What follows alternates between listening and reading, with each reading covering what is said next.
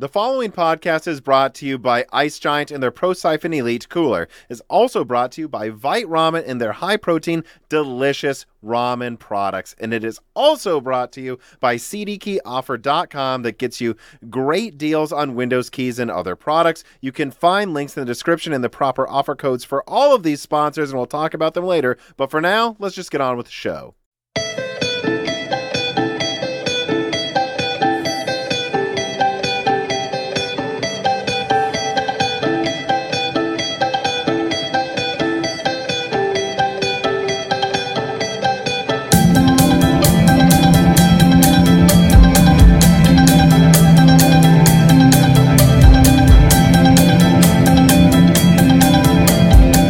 Welcome to Broken Silicon, a gaming hardware podcast. I am your host. Oh my God. Let's go with Redwood plus Tom. I couldn't even think of the weird hardware reference to call myself today, as we have got quite a doozy of a script to go through, Dan. Well, yeah, introduce yourself. I don't know. I'm uncreative Dan, I guess, Tom. That's fine. I mean, that just... You know, we're here. We're going to go through one of the longer scripts we've ever had for Broken Silicon I think we did the last news episode early, and so that makes it a little worse on us here. But then additionally, just the amount of hardware releases and just leaks and news. I mean, I'll just openly say that, over the weekend, I tried to have a little vacation. I saw Airborne Toxic event with a friend.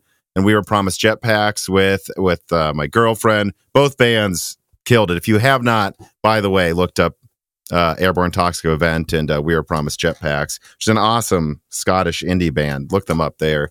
They really don't come to the U.S. very often, so it was a pretty big deal that I was actually able to see them this time. You know, just while I was trying to relax on vacation, and while I was making my ankle stop working, which it's been a whole other issue today. I've got several more leaks that arrived in my email address, and I was just like, with one of my friends, we mention him all the time, Brock, and I was just like, oh, good.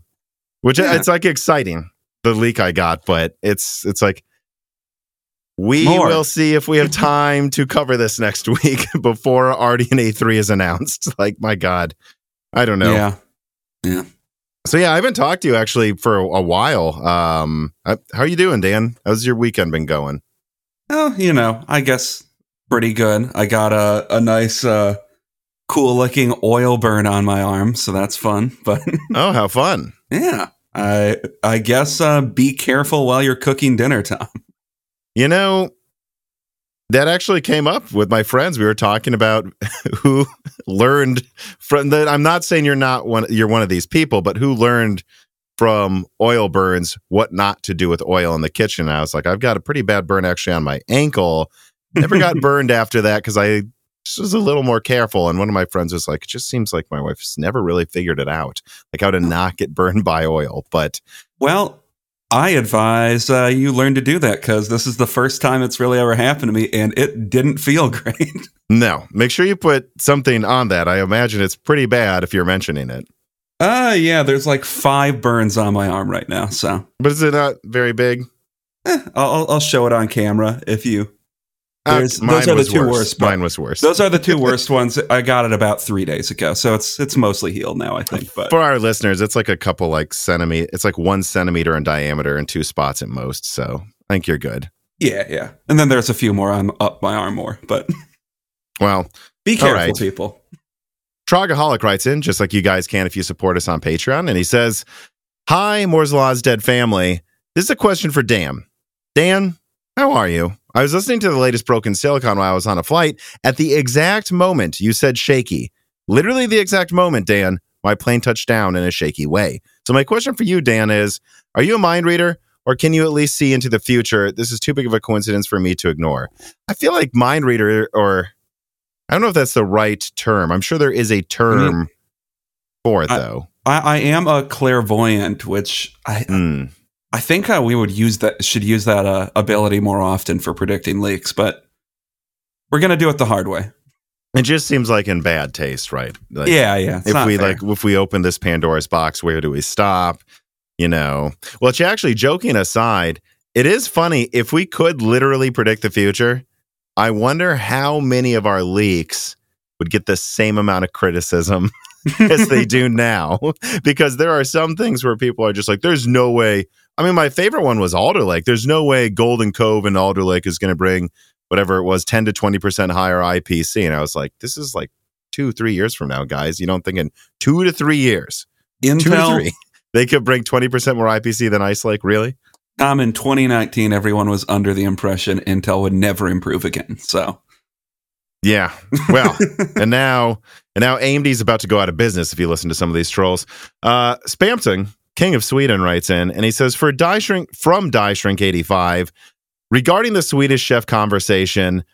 So I don't remember how this came up. We were basically told by a patron to try to pronounce one part of a word from another language, like we were the Swedish chef from the Muppets, right? Yeah. And we said, isn't that character kind of like really offensive? Like, could you imagine a characterization of any other group of people that unabashedly that doesn't get a ton of hate? And then I believe we said, let us know in the comments if this is offensive. Spamtum says that his Mormor, which is his which is his like mother or grandmother from Sweden. He says, when my mother would ask Mormor what the Swedish chef was saying, she would always scream, he's not speaking Swedish. So according to Mormor, that character is extremely offensive. Well, there you go, Dan. Well, I mean, I guess we have a sample of one now, Tom. Could you imagine a version of that from like any country in Africa or Asia? Like, the closest I can think of is some people, it's mostly New York Italians. People really like to play that up. They do. And the Italians just don't really say anything about it. The Italians are just like, yep, we sound like that, I guess. Well, I'm sure now in the comments we'll find out if they have a problem with it. All right. Let us now move on then to corrections. TREFI Troll writes in, he says, hi, Tom. In your recent video, you talked about it seeming like some reviews for Raptor Lake were a bit biased, using 6800 megabit per second, or I guess mega transfers, I think what I'm told to say often, memory on Intel, but not on AMD. I know it looks unfair, but the IMC, the integrated memory controller on Zen 4, physically cannot run DDR5 to 6800 or anywhere near that stable. So thank you for writing in, Troll. But technically, what I said, or don't forget the caveat I threw in that video, my i9 13900K analysis video, where I said, I'd like to have at least seen them try to run it higher or cover why they didn't, or like try to get to some higher speed than 6000. And like whatever they got to cover why it was hard to get above that, and then use that in the test. Because, I understand that it seems like Raptor Lake can clock DDR5 higher than Zen 4, but I am hearing mixed things about that depending on the reviewer I talk to. And even if 6800 is only doable on golden samples of Zen 4 or none of them, I don't know. What about 6400? What about 6600? I just wish more reviews would have just tried 6600 or whatever. And then just make it a 1-minute section of the video. Oh, we couldn't get above this. I feel like that's useful, because otherwise, and this almost becomes a defense of Raptor Lake. It's almost like you're making it look biased. Like, cover why you didn't. And I understand the reason, and we'll get to this later in the episode. I understand the reason reviewers use 6000 mega transfer or lock DDR5 to 6000 speed is because AMD said that's the official speed of Zen 4, the one they recommended. But I don't think AMD would have been mad if you did a test and found it can hit 6400 and then showed those results if it made AMD look better, which I'm sure it would give them at least a percentage more performance or something. So I just thought it was weird, both from the perspective of it kind of makes the websites look like fanboys, but also I just want to see like 6600 versus 6600, because we're talking about, and again, we'll get to this soon, low single-digit differences in trading blows between Zen 4 and Raptor Lake. And when you have one that has RAM clocked 10 to 15% faster, it seems like that's probably what's making the difference in half of these benchmarks. Not to mention that 6800 RAM is insanely expensive. Everyone's making all these complaints about DDR5 prices. Then in the review, they just use like a DDR5 kit for Raptor Lake that costs $1 gold. So I don't know. odd to me. I think most of the reviews were clocked at 6,400. Maybe I'm wrong. They were. Okay. Linus Tech Tip said they used 6,800. Okay. I mean, you can do the comparisons you want, but especially if you're doing like some degree of overclocking, I think it would be useful, definitely, as a comparison. Like, Raptor Lake can hit these clock speeds, but Zen 4 can't. That is useful too. Or if that's the case, I should say. But I want to be clear, because I thought some people, I'm surprised more people in the comments didn't bring this up, but he submitted this correction. I wasn't saying you could clock Zen 4 that fast. I was just saying it was weird they didn't try Zen 4, whatever max speed they got to. And I even put a caveat. I'm not going to make any bold claims about this because I do hear Zen 4 may have low, but it's like, it still seems odd to me. I don't know. Mm-hmm. Carbon Cry writes in, and he says, in Broken Silicon 174, Tom, you shortly discussed competitiveness of Fishhawk Falls, opining that even Zen 3D may be too much for it to beat. But this chip has a captive consumer base and a key advantage, AMX. For AI work, this is as differentiating as NVIDIA's Tensor cores. And a lot of people will need AMX-capable workstations in Intel's products to develop software for Sapphire Rapids. The workstation market is quite peculiar in this. The price is irrelevant. The usefulness is what matters, in a similar way to how some people just need Tensor cores from NVIDIA.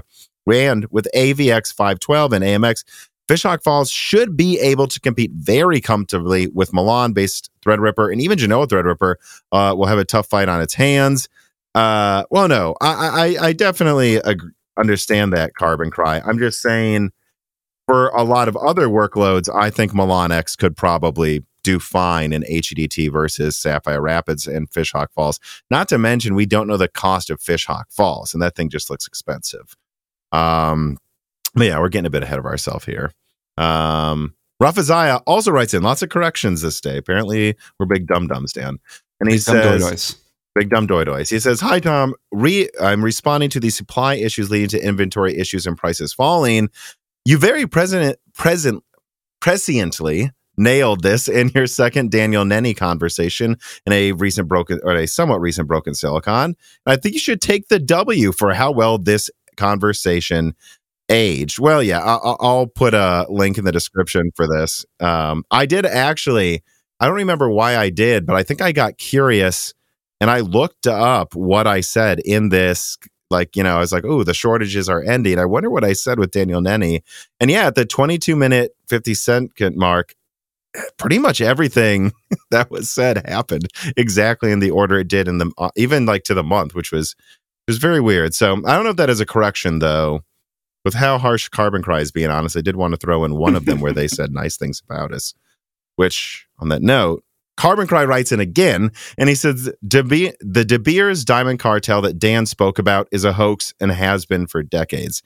De Beers today does not control the diamond supply due to new entrants into the market and expiring exclusivity rights.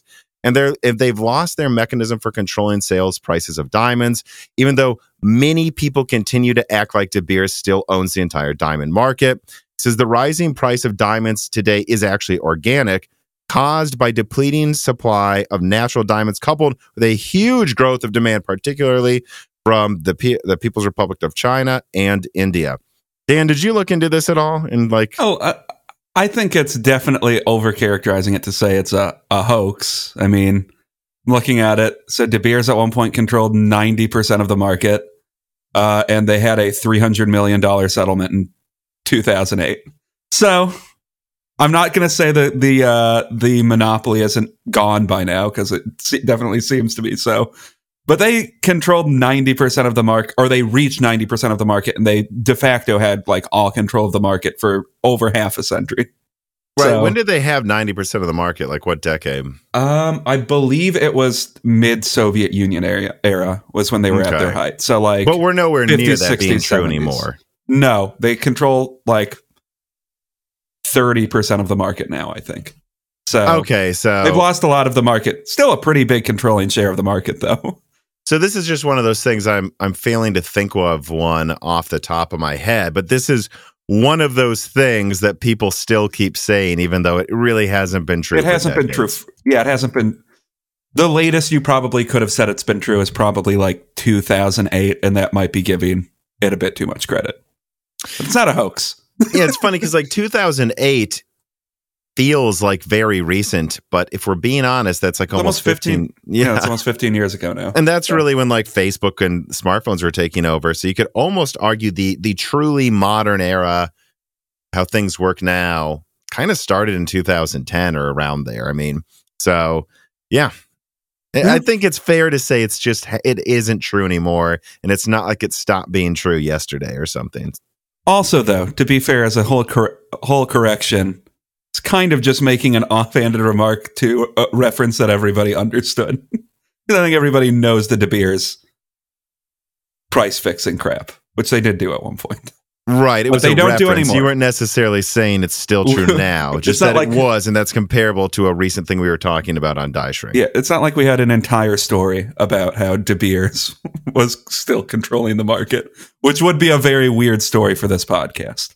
Well, Carbon Cry still had a problem with it, and he tends to have problems with some of our offhanded remarks, and I thought it was worth including this correction though, because a lot of people do still make that reference like it's still going on. So I don't know. That's true. I guess if you're buying diamonds and you think they're dumb and not very valuable, well, that dumb valueless compound is now organically growing. Yeah, Instead and of you being controlled. you can't hate it because of De Beers. You have to hate it for the other reasons. You have to hate it because other gemstones look cooler. We don't have time to get into a whole diamond discussion here, guys. But I think we should move on to our first story, which is story number 1. It already feels like this was a year ago, but it is technically to be included in this news cycle. RTX 4090 reviewed and launched, and here is the write-up. On October 12th, the RTX 4090 launched following the review embargo from the previous day.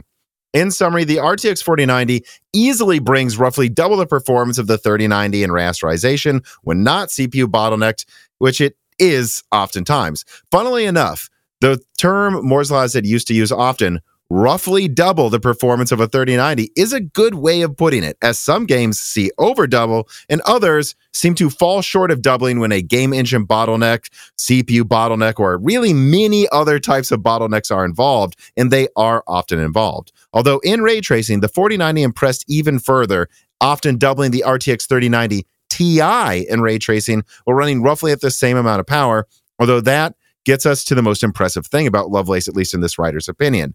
If the 3090 Ti was a spiky and scary 450-watt GPU, the 4090 should be characterized as a safe and light 450-watt GPU. You can say light next to 450-watt.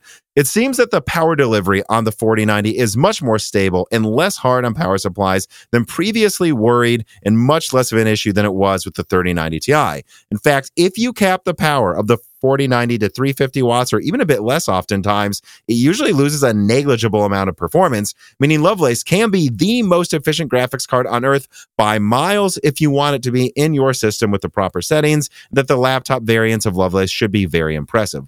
Although, let's be clear, if you push the 4090 to 600 watts, it does become scary, and it's fairly understandable then, after the much testing we've read and watched online over the past couple weeks, why NVIDIA has so far backtracked on launching Lovelace cards that are pushed to their limits at stock settings, which, speaking of stock, the 4090 indeed had a high level of volume in its first week on release. Moore's Law was able to secure multiple 4090s for hours, which I'll put on screen, them in my cart, them being in stock hours after they came out, before canceling these orders, as all of the ones I was able to get into my cart would not fit in my case. And there is one that will fit in my case, but that's going to be its own story and video and review. I'm actually doing this as part of a collaboration with a group, so we'll save that for that. But I do have a 4090 on the way. I was able to get one. It really wasn't that hard. And also, Moore's Law knows multiple people that were able to buy more than one, and multiple micro centers have reported in Moore's Law hundreds of cards being available, although somewhat briefly, really only in the first few days, because the fact of the matter is this: the RTX 4090 is selling well. Better than AIBs expected, according to people that I talked to, actually. They were taken aback by how well the 4090 is selling. And so there is no way around it. If it's hard to get a 4090 now, weeks after release, it's because they all sold out that quickly. And NVIDIA has really impressed enthusiasts that have the money to buy these graphics cards. In fact, if you were to go back to the week one launch, the 4090 multiple models made it into the top selling graphics card charts on Amazon. I believe some of them got as close as number 4 at one point, which is crazy for how expensive this GPU is. That means it's outselling GPUs that cost a third as much. Although we do have to put one more warning out there. Moore's Law Z also recently leaked in a video that NVIDIA will be throttling supply occasionally in order to push people towards Ampere. So although the 4090 was widely available at launch, it sold out faster than NVIDIA expected, topping the charts of sales. And now that they know people want it, they're going to throttle supply every now and then to try to get people to buy up Ampere stock that's left over. All right. So, yeah, I mean, we talked about the 4090 reviews in a die shrink, but I think we should at least cover it for a certain amount of time in the main news episode. And now we've had weeks to digest the launch. Like, all right, more and more videos have come out, not just for the founders, but also for AIB models. We've gotten to see what happens with sales. How are you feeling about the 4090, Dan? What are your thoughts on this card? I think, like, as far as AIB launches go, I think it's kind of nice to see that, at least for the most part, there aren't a bunch of models that are selling absurdly above MSRP. Obviously, you've got the Asus. You referred to it as the spaceship that sells the Star Cruiser. The Star Cruiser that sells for $2,000 for some reason. But it seems like most cards are kind of holding within $150 of the MSRP, which, I don't know, compared to last generation, that seems like a blessing. Yeah. Although, I do have to say, with AIB models, the existence of AIB models right now is, they're in a weird place because it kind of seems like NVIDIA and AMD more and more so over time are kind of just pre-overclocking their graphics cards, which kind of begs the question what the purpose of all of these pre-overclocked from the overclock models now are coming out, where it's like you get better thermals, it performs 5 degrees cooler so you can get 3% more performance at 600 watts or something. Mark writes in and he says, "Hi, Tom and Dan. After having watched a few reviews, it appears that the NVIDIA's RTX 4090 performance cap has been limited by locked voltage limits rather than overall power. This causes add-in board partner overclock models to not significantly outperform the FE equivalent models almost ever. Since the build quality of NVIDIA's FE model already appears quite good, what incentives are there for consumers to want more expensive AIB models? Has NVIDIA thrown its relationship with AIBs under the bus by limiting product differentiation, or overclocking potential in this case, and releasing an FE model of this quality that sells for less than most AIB models, even if not by much less?" So, I think if NVIDIA would have launched this thing at like 350 watts with a more modest cooler, AIBs would have had a lot of room to differentiate themselves. And I don't know, maybe they could have sold this for like the same price as the 3090, and maybe we might have AIB overclocked models that reach 450 watts that sell for 2,000. And I think they would justify their existence more. As far as the relationships with AIBs go, I mean, the relationship between NVIDIA and AIBs go, this might seem like throwing them under the bus a little bit. But I don't know. It might, even though the nominal MSRP is a little bit higher, it might be better overall, because I think it's kind of forcing AIBs to crowd all of their models around $1,600. Or at least this generation. I guess I don't know how that's going to work out going forward. But yeah, I guess it depends how you look at it. From the consumer perspective, it's like, good. I don't care how NVIDIA's doing it. They are making it so AIBs have to try to push their insane models to reasonable pricing. But if you look at it from the AIB's perspective, they're like, NVIDIA has a huge advantage in cost, scale, shipping, and knowledge. They're able to make better coolers cheaper, more easily than we are. And now we're just forced to make something that costs more, but try to sell it for less. And I don't know. The answer is just, that is what they're doing to you, Asus. I don't know what you want me to say. I mean, I think what you might end up having is a scenario where they start phasing out these $2,000 models. Like, what is this called? I can't ever remember the actual name of the model. The Strix model, where it's like this massive cooler that, from what you've told me, I think is possibly too big, heavy for motherboards in the first place. And they might have to start phasing these things out, because it's like they're charging you 20%, 25% more to get a card that's, I don't know, clocked like 5% faster or something. And they're clocking it that much faster because that's all they can really get out of it, I'm guessing.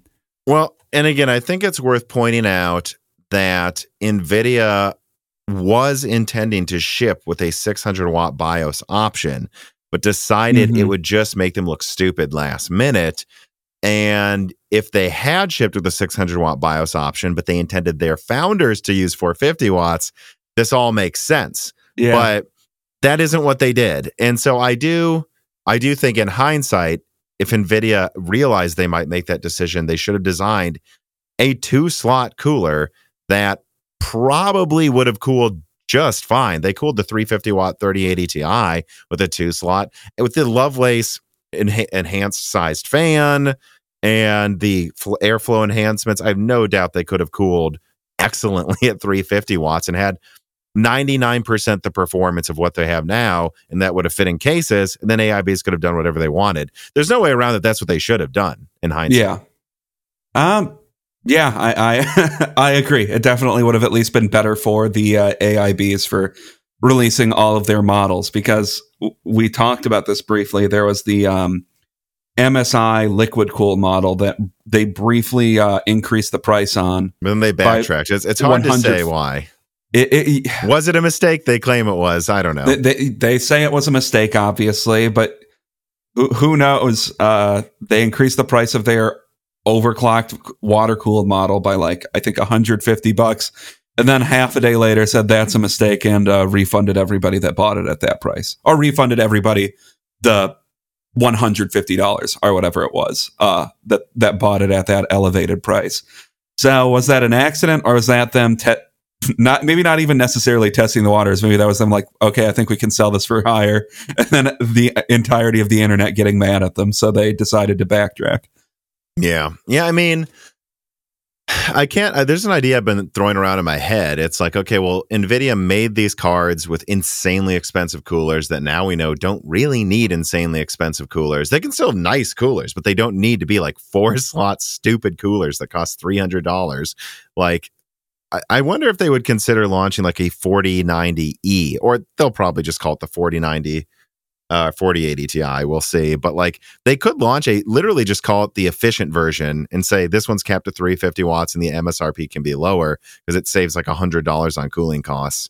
I do wonder if they consider something like that to compete with what AMD is coming with RDNA 3, which by all accounts costs less to make. And like you said, is probably what we're talking about NVIDIA should have done.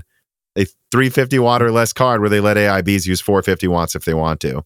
I think the problem with that is at a certain point, it's going to start competing with like the 4080 16 gigabyte, I guess we'll still call it, until we collectively forget about the 4080 12 gigabyte. But yeah, maybe. Trogaholic writes in and he says, our AIB is going to slap the same cooler they've made for Lovelace on AMD cards, just like they did last gen, or can AMD tell them to limit the size so it fits in our cases? These coolers are overkill, can barely fit in any case. If AMD makes the argument for their cards can actually fit in cases, and then we have these PS5-sized Asus Strix cards. They look a bit silly, don't they? I mean, I would suggest AMD might, but I don't know. I don't know. We'll see. I think that there's no way around it. Some AIBs are going to put oversized coolers on RDNA 3 because they will. They always do. Well, it's cheaper to do that probably than have a bunch of different models out for every different card, when instead you can just say be the overkill model and release a bunch of cards with that same cooler, or a barely tuned cooler version of that cooler, instead of just having something that, you know, actually properly fits the why can't I think of the 7900 XT or whatever they call it. Yeah, I mean, I guess the one thing I will say is I've talked to people at Micro Centers and at a couple other retailers as well. There have been returns because the cards are too big. There really have been. And so I will say this really, as silly as it sounds, really might be something AMD might want to market because it is a tangible problem this time. We have a couple of friends worrying about getting next-gen GPUs for their cases as well. And it's just so funny to look back at even a lot of small form factor cases that were like, okay, well, let's leave extra room in the GPU chamber. Now let's just make it 3 slots as standard and then 13.5 inches. And now they're like, oh, that's not what we need. Like some of these boutique small form factor cases thought they were doing overkill by making that like half of the case be enough room for the GPU. And now they're like, no, it might even be 2/3 of the case is the GPU. Yeah, it's just getting insane. And definitely measure your case, no matter what case you have, unless you have one of those goofy big cases. Make sure you're measuring stuff to make sure it can fit in, because I don't know that, especially the Asus ROG Strix thing, like that thing is massive. And I don't know. Also, like, I don't know. Just be careful if you have that one. I feel like, because I'm scared about that thing, like just breaking PCI Express. I mean, a lot of people are. But moving on from the size, Dan, you didn't say anything about performance. Did Lovelace impress you in performance? Oh yeah, we didn't. Yes, I think rasterization was pretty impressive, and ray tracing was even more impressive. Like, it's at the point where ray tracing is, I think, a feature that you would want to turn on in pretty much any game that has it now, or most games that have it at least. And with that in mind, I think RDNA 3 does have a lot of catching up to do versus RDNA 2. Because I think with Ampere and RDNA 2, it was still a feature that in most games you could kind of be like, I don't know. Like, sure, ray tracing might look kind of cool in some games, but I get better performance with a 3090 than I do with the 6900 XT, but it's like a lot of games it's still sub 60 FPS. Like, I guess because everybody keeps talking about Cyberpunk performance, like Cyberpunk, it's still the 3090, it's still like 40 frames per second with ray tracing on. But now, I mean, you can get that pretty easily up to like 80 plus on Cyberpunk, if I'm remembering correctly. So yeah, AMD has a lot of room to catch up with, because if RDNA 3 can't compete in ray tracing and can't make some big improvements with FSR, I think at least top of the line cards, the 4090 will be the one to get. I don't know how. In a way that you don't think was obvious last gen, though. Like, and in a way I don't think would necessarily be obvious until this card was out. you know, because like people would say, "Oh, the 3090 Ti was the strongest," but it was like, is it? You know, like at what resolution? And now this so dwarfs 1440p that I like. That's something that I think is going to be interesting looking at this compared to RDNA 3, because I still think there's a chance that what we might see in performance comparisons between RDNA 3 and Lovelace is very similar to what Ampere versus RDNA 2 was, in that NVIDIA wins at 4K, AMD wins in 1440p and 1080p in rasterization, but NVIDIA has a ray tracing advantage. The question is how much that ray tracing advantage is there, because I think it's really going to become a huge factor when, I don't know if anyone really cares at all about the 1440p performance. Like, let's say AMD wins in 1440p by 10%, but loses 4K by 10%. I mean, we have games where you're getting 500 frames a second at 1440p.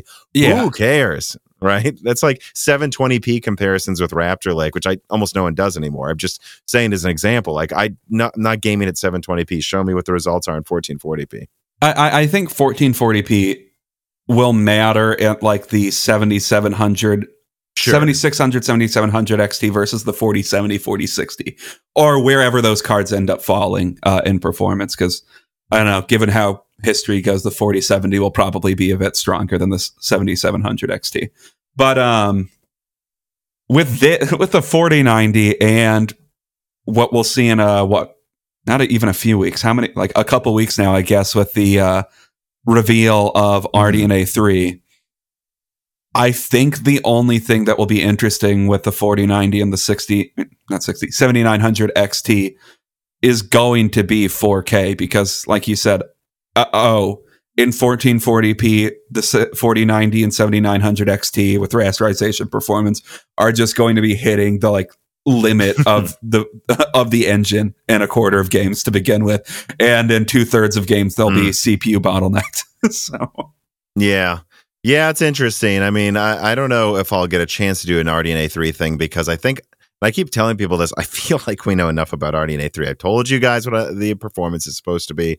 Angstronomics was the first to leak the majority of the specs, and at least I can back up the majority of what he said. So you guys basically know what you're getting. What we just need to see what AMD decides to segment and price these cards at, and we need to see what the ray tracing is. But the one thing I was going to say is, maybe I will get this out, is from what I'm hearing about ray tracing, AMD is making a bigger leap in ray tracing than ever before, a bigger one, relatively speaking, compared to even Lovelace. But Ampere was ahead of RDNA 2. So if NVIDIA tripled ray tracing performance, which they didn't in most games, but even 2.5x, even if AMD like quadruples RDNA 2 ray tracing, they're still probably going to be a little bit behind. So I think they could, but that's the interesting thing, is, are they only like 10% behind? When we turn on ray tracing, does AMD lose by 5%, or do they lose by 20 or 30 or 40? I think it's really going to matter. And QH Freddy writes in, I'm sorry. Oh, I was going to say, just a quick tack on to that. Like, and I think people say, the segment, when it only matters the specific segment you're looking in. But I do think there is something to be said. Like, yeah, even if the 7900 XT outcompetes whatever segment it competes in, hopefully in between, I'm guessing in between the 4090 and the 4080, as far as ray tracing goes. But if the 4090 ends up having a like 20% win in ray tracing over the 68900 XT or something, 7900 XT. Don't know why I keep saying 7900 XT. I think a lot of people are going to be like, I guess I'm not gonna get the 7900 XT. Like, I want to max out everything. I'm just gonna get the 4090, even if the 7900 XT competes more with the 4080 in a price segment. Well, I don't know about that. We'll see. I think what that would mean is them trying to charge the same as the 4090 is out of the question. But if they charge $1,000, Dan, that's the funny thing. Even 1,200. Well, okay, same price as a 4080, Dan. Well, then everybody's going to beat that in ray tracing. I think the 4090. What will happen is more people will buy a 4090, and no one would buy a 4080. Which is a very possible scenario.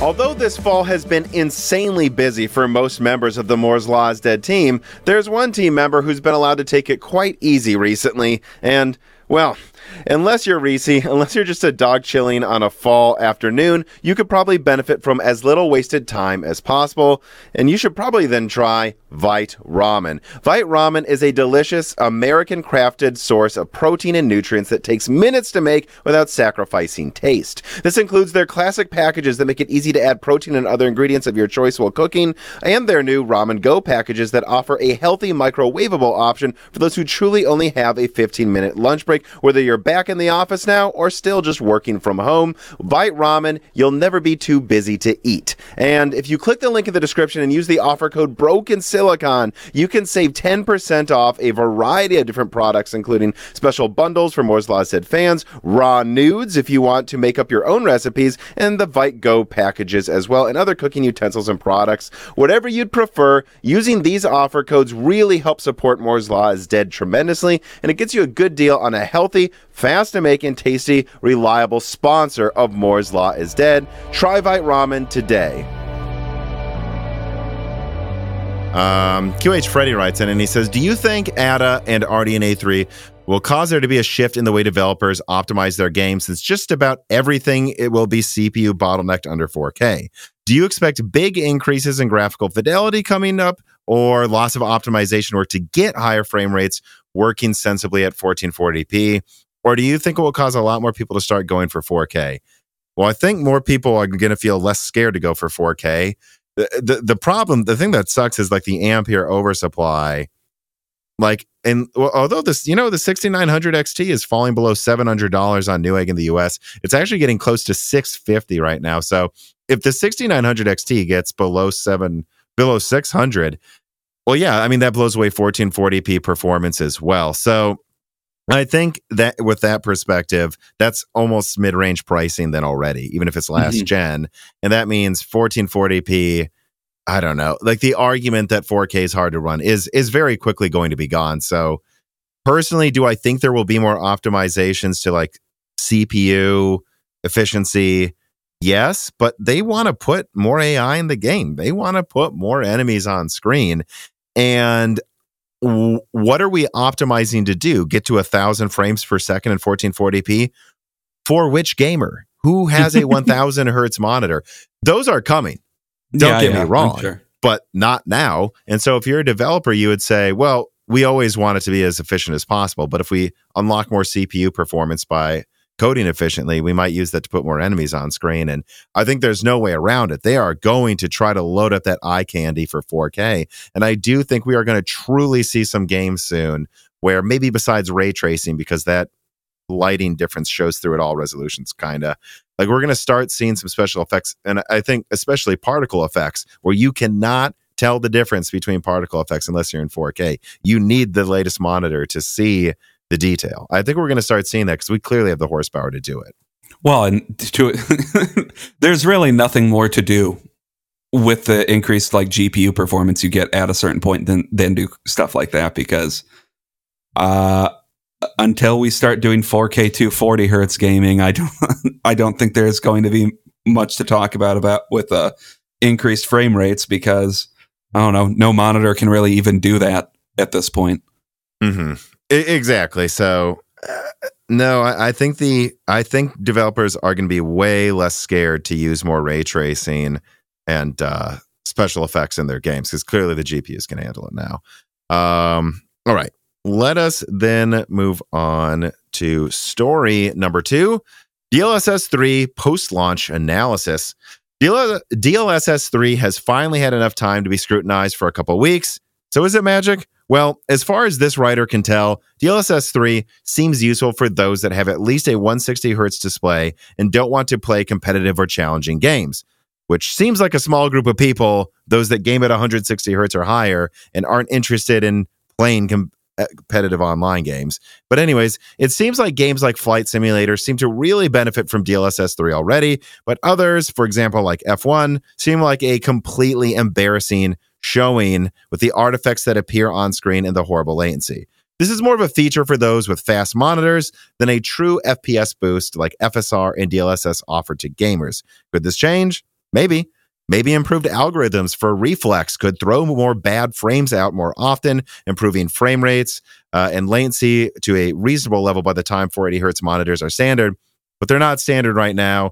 Right now, it seems like DLSS 3 is a very situationally useful feature. It is not a raw frame rate boost.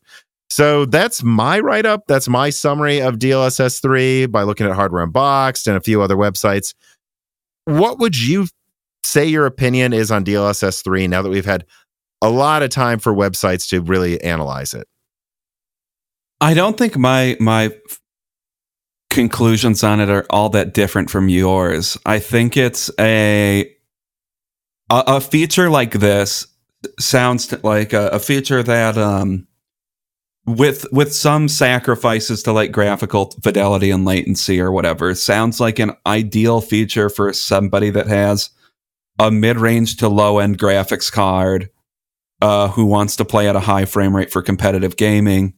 And at the end of the day, I think that's kind of the opposite of what this feature does, is it makes single-player gaming more smooth when you already have a really strong graphics card.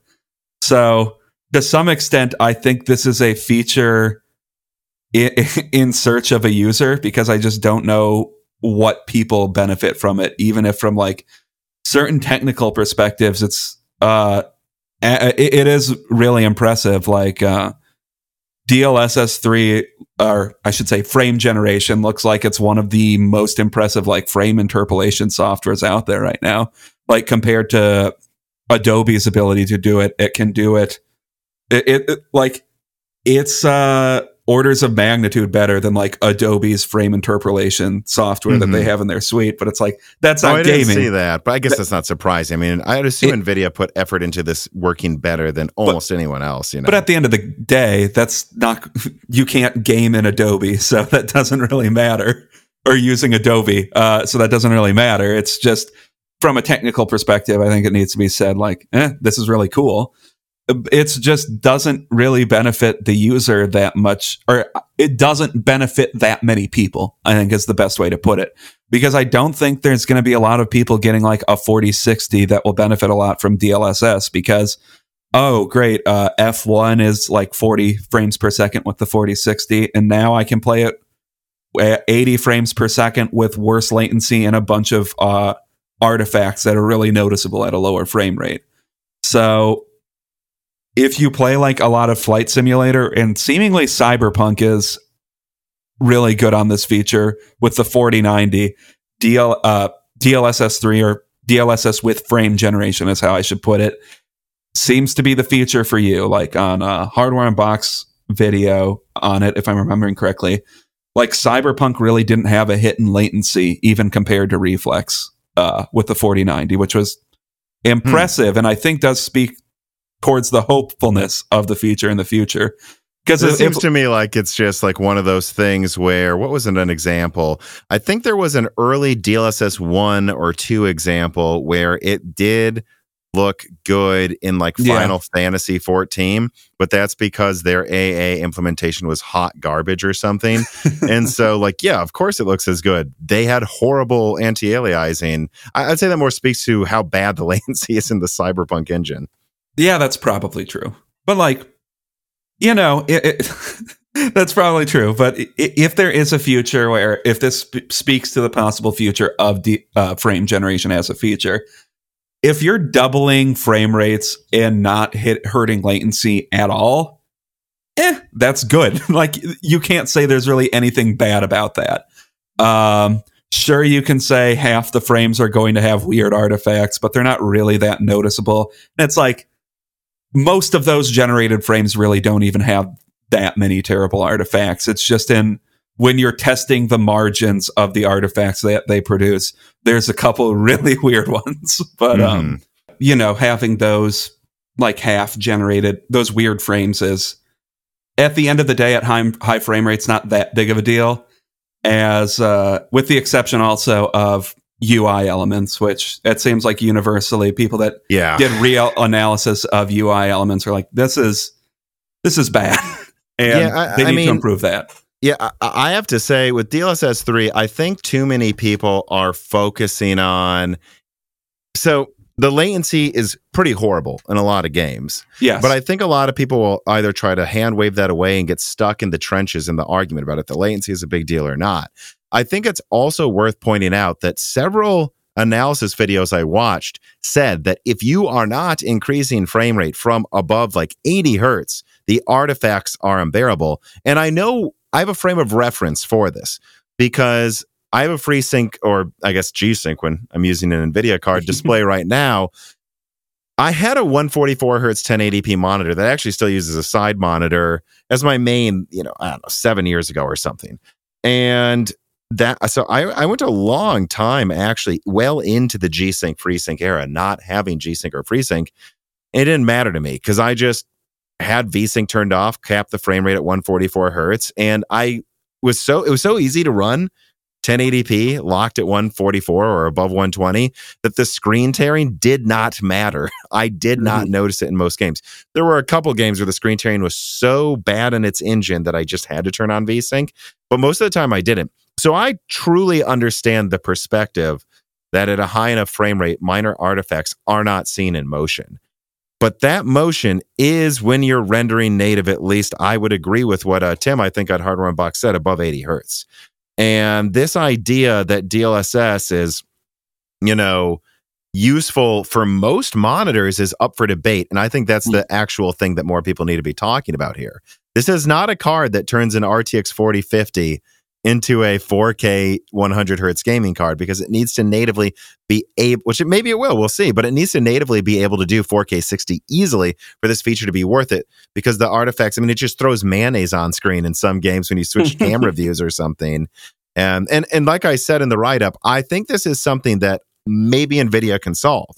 Maybe with NVIDIA Reflex, where it throws out some frames for latency reasons, it can throw out, they can improve their algorithm so it knows when a bad frame is going to pop up and just skips it. And that helps with latency. That also removes the worst artifact frames. I think Tim at Hardware Unboxed actually pointed that out as well. But right now, that's not what it's doing.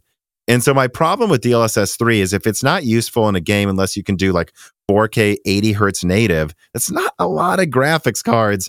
And that's not a lot of displays that can even use that at 160 hertz or higher. Well, also, when we're talking about the 4090, a big limitation of it is that its display outputs can only reach 4K 120 hertz, right? I mean, they can get higher than that. Okay, they can. Okay, well, and we will talk about that in an upcoming story. But there's just not a lot of room for what DLSS, at least their first implementation of frame generation, there's just not a lot of room for what it's offering you, because I guess we'll see how it looks with when the 4070 and 4060, 4060s get reviewed. Mm-hmm. In 2 years from now. Yeah. I'm joking mostly. We'll see how frame generation looks with them, but it's like, if they all say when it's at 40 hertz, it's an artifacty mess, I'm inclined to agree with the people that have actually been able to use it, because that's the other big problem with even discussing DLSS 3 is most people discussing it haven't been able to see it themselves firsthand. And a limitation of YouTube is that you can only display 4K 60 hertz. So and they a have lot of those videos where they're doing that, they're slowing it down, and so it's like 60 hertz native, and it's like, so what? The native was running at 15 frames a second. This is unplayable. Why are you even bothering to show this? Yeah, and it's just, you can't actually show what it looks like in motion either at like 4K 120 hertz, because you can't display 4K 120 hertz on YouTube, so they have to slow it down by 2, and then someone could say, well, you're slowing it down by 2, you're making the artifacts more noticeable. It's like, yeah, we are, but there's no real other way to actually convey all the information to you. Yeah, that's why I'm excited to try it on my own. I think I do own a few games where you can use it, so we'll see what I think. But yeah, I guess so then overall, what I think about DLSS 3, one more point too about it, they often show native relative to DLSS 3 to show the performance increase. And if you are to account for DLSS, like, and most people, like, it is noticeable. Even if you ignore half of the artifacts, it is noticeably worse image quality. The whole claim to fame with DLSS 3 isn't that it has the same image quality. NVIDIA openly says it's noticeably worse. It's that it can give you an insane frame rate.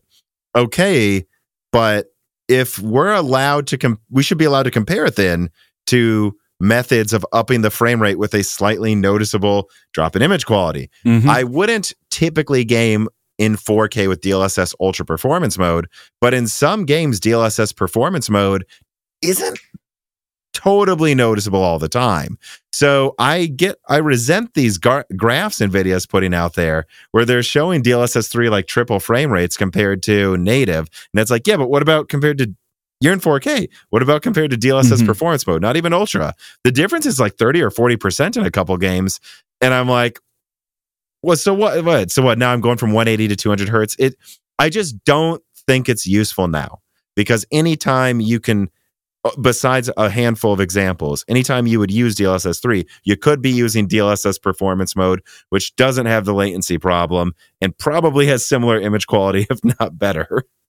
Yeah, and at the end of the day, how DLSS stands right now is, I feel like DLSS is just being used as a feature to show a bigger number, which is the number we most commonly talk about, and it's using other, at least how they stand right now, better features as a crutch to with Reflex to fix the latency issues, and honestly, just the other aspects of DLSS image upscaling to, like, I don't know, kind of launder a higher difference in frame rate than you actually have with DLSS off, because like you said, with performance mode on DLSS, oftentimes you're still getting the majority of frame rate gains you would get with frame generation, with also benefiting latency still.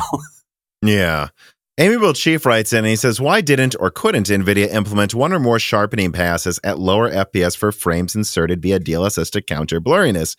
And I would say, well, it's not just the sharpening. Like they literally, like, if you switch camera views from like first person to third person in an airplane, they like it's not blurry. It's just like blah, like you said, a DALL-E picture appears because it doesn't know what to do. So there's a bunch of things they need to do, not just blurriness, to fix DLSS 3. And I guess like my whole thing I want to say here, Dan, is like, for me, it seems kind of like DLSS 1 all over again, where they rushed out a feature in order to use something that's not meant for gaming. Before, it was when they implemented tensor cores with Turing. Mm-hmm. Now they have a flow accelerator. Guys, the flow accelerator isn't to help gamers. It's for use on other things. And they're like, well, we can use it for this novel thing for gaming, so let's do that.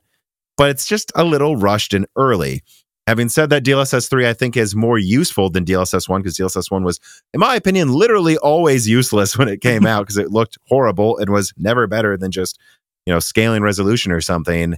But at the same time, even though DLSS 3 actually has useful use cases now, I don't think its peak potential is the same as what we've seen with DLSS 2. Which an interesting point I would say is, well, they say they need the flow accelerator, but I have a link in the description, they got Turing running DLSS 3 to some extent, even if it doesn't run as well. And we did eventually find that DLSS 2 benefited when they stopped using the tensor cores as much. So I don't know. There's a lot of comparisons there. My overall point, though, is I think this could become a really, really useful feature once they improve the algorithm, once 480 hertz displays are more common. So there's a point in using this. And once they have a better method of throwing out the frames we don't want to see and improving latency that little bit better. Because if they could at least get it to the point where you could go from like 4K 120 to 4K 240 and the latency didn't really increase or something, or in fact, because Reflex was able to throw out more frames, what if it was actually slightly better than running at native 120? No, it's not the same as gaming at 4K 240, but it could be a very cool feature, but it's just not there yet. And right now, I'm just like the word you use, launder. I'm worried they're going to launder lower end graphics cards as high end like they tried to do with the 4080 12 gigabyte. Yeah, which I don't know. I think everybody instantly saw through that graph that they put out, which, to be fair, they did show that graph with at least honest numbers. So everyone was like, we know what you're doing here. Well, yeah. And that brings us to story number 3. RTX 4070 details leaked following the RTX 4080 12 gigabyte unlaunching from NVIDIA. So I have a write-up here. On October 14th, NVIDIA unlaunched the RTX 4080 12 gigabyte, as they said. The 4080 16 gigabyte is still going to come out, though, on November 16th. But for now, NVIDIA has no plans for other models that will have the 4080 name. And Moore's Law Z actually reported more in leaks in the description. In summary, the 4080 12 gigabytes ceased production before it really actually started production. So AIBs aren't mad about this cancellation. They didn't lose a bunch of money on this. In fact, AIBs that Moore's Law Z spoke to said they were happy that they won't have a graphics card out too soon, competing with their existing Ampere stock. Also, according to AIBs Moore's Law Z spoke with, and a couple people at NVIDIA, there are no current plans to rebrand the 4080 12 gigabyte exactly as a 4070. That 7,680 CUDA core, 21 gigabit per second configuration that was going to be used for the 4080 12 gigabyte is, as far as we can tell, flat out canceled. And that is because announcing a 4070 or 4070 Ti with the exact same specs as what they were going to give the 4080 12 gigabyte, well, it would admit that NVIDIA was literally trying to sell a 4070 for $900 and thought we'd be too stupid to notice. So basically what NVIDIA is likely to do is cut it down by a tiny amount and say it's different specs and launch it as a 4070. But that's not coming anytime soon, which was also confirmed in a Moore's Law Z 4070 leak where pictures of the RTX 4070 founders were shown off. And was also confirmed that it's basically a more compact RTX 3080 cooler that will be used on the 4070. But even though it's a little smaller, it has a bigger fan than the 3080 had with better airflow. And there's no evidence this thing is launching anytime soon. I actually have gotten more updates since that leak came out. There's no evidence the 4070 is coming anytime soon, people. So I just, we'll see what they decide to segment it as, but I would just say in 1 quarter to half a year, NVIDIA will probably at least paper launch something that is basically a 4080 12 gigabyte if RDNA 3 is competitive. If it's not, they may just cut it down to 10 gigabytes and make it 15% weaker and say, oh, you just don't get the full card and this one's 700 or something, and then use the full dies for mobile design, which, yeah, they could just use those for mobile anyway. So, yeah, I don't know. I combine these stories because I have way too much to discuss, and I do think they are related. What do you think about the 4080 12 gigabyte unlaunch and the 4070 pictures and, release dates that were leaked? The 4080 12 gigabyte was, it's such a freaking weird card. I kind of feel like its existence was just to show that the 4080 was actually $900 when they initially revealed Lovelace. I mean, I don't think they had plans on not launching it at all, but I'm curious if it was going to be another one of those non-existent volume situations that we've had a few times in the past generation to advertise a lower price or something. Mm-hmm. I think if they disable 4080 12 gigabytes by like, I don't know, 5% and call it a 4070 and sell it for $700 or whatever, that'll be fine, and it'll be different enough for them to say, no, don't worry. We'll see through it, but they can make the claim. The 4080 12 gigabyte was not exactly this card. Mm-hmm. Even though at the end of the day, it's going to deliver it's still going to be a 3090 competitor in performance. And so far, I still hear that 4070, whatever it is, it's not coming anytime soon. More Ampere stocks coming. They need to get rid of Ampere. What I'm saying is, when you say, would it have been available? No. The only reason it may have been available is because they could sell it for $900. If they can't, I don't think so. And I think as things stand now, assuming from the 3050 to the 3090, they have at least a decent number of those SKUs still available for purchase. So 3050, 3060, 3070, 3080, and 3090 or 3090 Ti.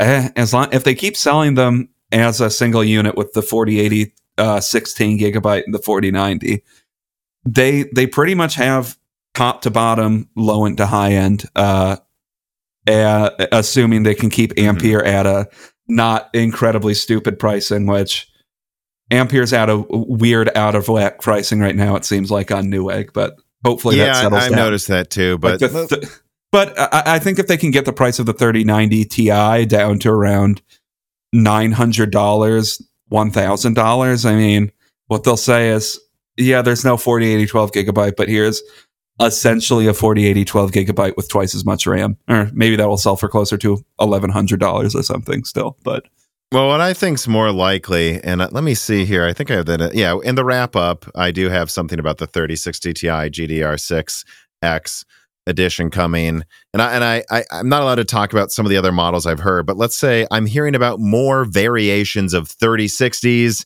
3060 Ti's, 3070 Ti's that are coming down the pipeline. Some of them have been leaked by other people. At least one I know of. I don't think I see anyone else talking about. But all of this is to say, I think they have GA102 cards on the market now that they're desperate to get rid of before RDNA 3 launches. I'm saying 3080 through 3090 Ti. And once the existing stock is gone, I do think their plan is to disable 3080 dies into 3070 Ti's so that at least they can use a 3070 Ti board and less RAM, which costs less money, and maybe just try to price cut that to 500, and then price cut or de facto do a price cut on the 3070. That is, disable 3070s into 3060 Ti's, give them GDR6X, sell that for 400, and then sell cheaper versions of 3060s, whether 8 gigabyte or others, down as close to 300 as they can get, and that's how they're going to try to dump it. But they don't want to do it yet. They have these dies that would be a complete waste if they couldn't sell for more as more enabled GA102s. And I think they're just going to try to get rid of that, and they will launch the 4070, depending on how good RDNA 3 is, when they can finally justify dumping the rest of Ampere into disabled versions below 500 and launch the 4070 for 700, if that makes sense. Yeah, it does. I mean, I really don't think there's a reason to launch. I don't think there's a reason to launch 8104, whatever that iteration that ends up looking like, until GA 102 is gone. Mm-hmm. Or until they can find a way to try to dump it as something else, you know? Yeah. But like it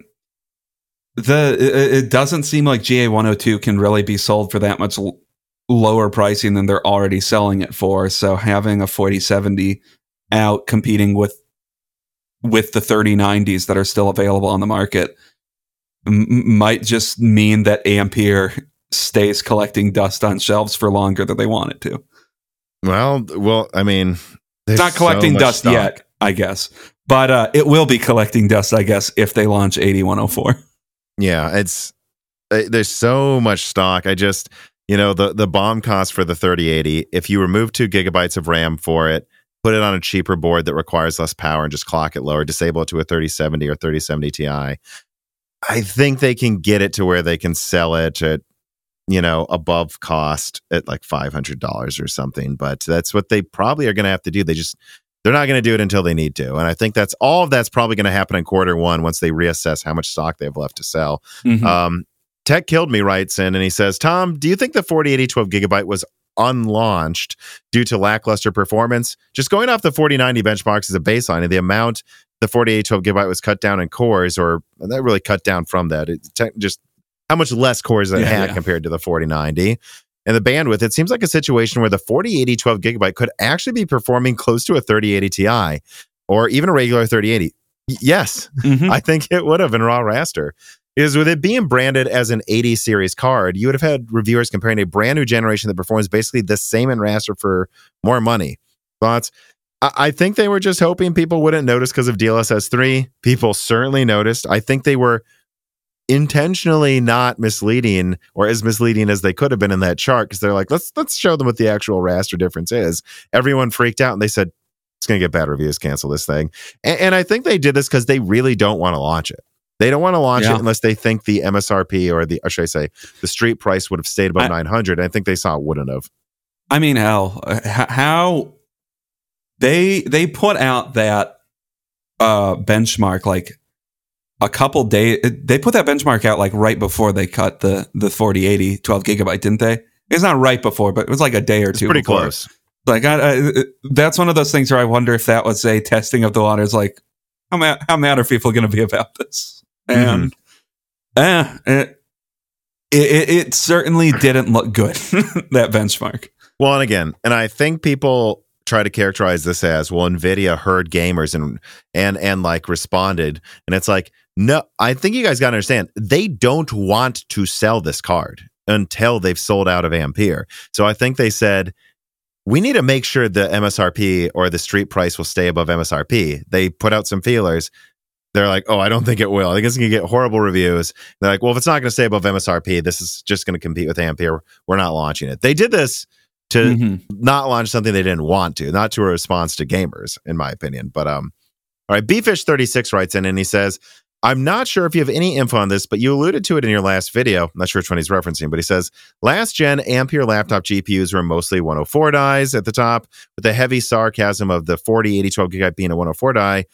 I don't see NVIDIA giving the 104 die to laptop. There was a 106 and 107 die in the NVIDIA leak. Could you see them using the 106 to bring us 30% more performance gen over gen? No. They will be using 8104 in laptops. In fact, I think they will be for sure using 8103, just like they used GA103. It's all about the size. Can they take a die? The limit seems to be around 500 millimeters squared for fitting this into desktop replacements. So as long as they're below that, and they definitely are, they're definitely launching these to laptop. Which, on that note, let me see here. QH Freddy writes in and he says, would NVIDIA putting the brakes on desktop 8104, at least for now, mean that it is also going to be delayed on the laptop side? Or can we expect them to push it out as a mobile part and see desktop 3080 performance come to laptops before the end of the year? I don't know about before the end of the year. I don't have a timeline on it, but absolutely. I think there's a very good chance that at a minimum, even if they paper launch the 4070 in Q1, 90% of that volume is going to laptop, because you have to think about what you're competing with. On desktop, people don't care if your graphics card uses 300 watts. Launching a 300 watt Lovelace card that beats 350 watt Ampere cards by a hair isn't that impressive. Launching we've seen that if you cut power consumption down by 40% on the 4090, it keeps like 95% of its performance. It's totally reasonable to think that 285 watt 4080 12 gigabyte, if that just becomes the laptop 4070 at about 100 watts, they could fit that into some thin and light 15, maybe not thin and light, but light now. Not light, but maybe thin gaming laptops that are 15 inches. And they're like, hey, they might even be able to argue on average, it's especially if you turn even low ray tracing on, you got 3090 performance in a laptop now with the laptop 4080. I think for sure that's what they're going to do, because why would you put most of your volume to desktop if it's just going to compete with Ampere? On laptop, it's not competing with Ampere. It's an entirely new class. I mean, as it stands right now, 8104 seems a lot more enticing on laptops. Maybe that will change 6 months from now, but as things are right now, I think they would rather have 8104 on laptop. Absolutely. TMC Peyton writes in and he says, howdy, Tom and Dan. When is the earliest an RTX 4060 using 8106 specifically could launch? It sounds like Ampere oversupply is the chief limiting factor, but I haven't heard anything about validation. Thanks. Yeah, you haven't, because it's not coming, guys. Like, people keep asking me, when is the 4060 launching? I mean, next year? If they really wanted to, I bet they could do a paper launch with very limited sampling, like end of December. But it doesn't matter. Whatever they paper launch, I don't think you're seeing any good 4060 supply till mid-2023 at the earliest. I mean, depending on how long Ampere stock persists, I could imagine a 4060 doesn't come out until like late next year, even. Yeah, assuming we follow a similar release cycle, or hell, it might even get more stretched out than what this last cycle was. Yeah, I could see the 4060 taking 9 to 12 months to come out versus the 4090. Who knows? Because let me open up my old summary of the dies that I had from my early leak this year. Yeah, so I think 8106, you're going to be looking at something that could get around 3070 performance for around there for sure, with better ray tracing perhaps. And, that type of thing, they'd probably want to sell for 400. And it's but there's 3070s around there now. Till those are gone, I don't see why they'd launch this thing. Yeah, exactly. Shredbird writes in and he says, hey, Dom and Tan. Very funny. Given the unlaunched 4080 12 gigabyte offered 4080 class performance at $900, do you think if AMD fell short of the 4090 by 30%, they could market it also as a 4090 class competitor? Furthermore, maybe Intel hit its mark by achieving 3070 class performance based on this rule as well. Perhaps even more in next-gen games that use Xe super sampling, not those old inferior technologies that only that Intel cards have access to. This is a very sarcastic post, but I mean, I don't think so. I don't think AMD would. I think we are all talking for 30 minutes about how this was a failed attempt by NVIDIA. So why AMD would try it, I don't know. But it is funny to think that if they call the 4080 12 and 16 gig the same card, and they're 30% apart, then even if AMD loses by 30%, why can't you call it 4090 class? By their own rules, we're just going to stretch this out into the most absurd. We're just going to stretch out our claims so they're as absurd as possible 2 generations from now. Listen, the 8700 XT offers 5090 class performance. Exactly. Yeah. This fall, where you're trying to stay warm and avoid scary activation fees for Windows software, consider using CDKeyOffer.com. CDKeyOffer.com is a long-term sponsor of Moore's Law is Dead and its community for any time anyone in this community needs legitimate Windows keys and doesn't feel like paying excessive monopolistic licensing fees to get access to them. But that's not all they offer either. They also have great deals on PlayStation, Steam, Origin, and Uplay keys, and physical products like gaming chairs and keyboards as well. They are always running sales, but make sure you use the best codes possible provided for the Moore's Law is Dead community. Use the link in the description or on screen, and then use the code BROKENSILICON to get 25% off Windows codes or die shrink for 3% off everything else on the website. This really does help Moore's Law is Dead when you use these keys and click these links, and it helps you pay reasonable prices for products that, let's face it, you just kind of need sometimes and you don't want to overpay for. Go to cdkeyoffer.com today. All right, well, let us now move on to story number 4. Kyle Bennett, Moore's Law is Dead, and Kepler confirm RDNA 3 supports DisplayPort 2.1 right before VESA announces the new standard. So, on October 12th, Kyle Bennett of HardOCP fame posted confirmation that DisplayPort 2.1 would be supported in RDNA 3. This got Moore's Law is Dead digging. You see, previously, Moore's Law is Dead only confirmed at least DisplayPort 2.0 would be supported by RDNA 3. But to be clear, half of our sources literally said the number 2.1, but this was met with suspicion because it hadn't been officially announced yet. And in fact, even some contacts at AMD were a little surprised by this. However, after seeing Kyle double down on this, Tom did some more digging and eventually confirmed the same day that this was true. AMD would have a 2 to 3 times bandwidth advantage in DisplayPort bandwidth over Lovelace, depending on how you count it.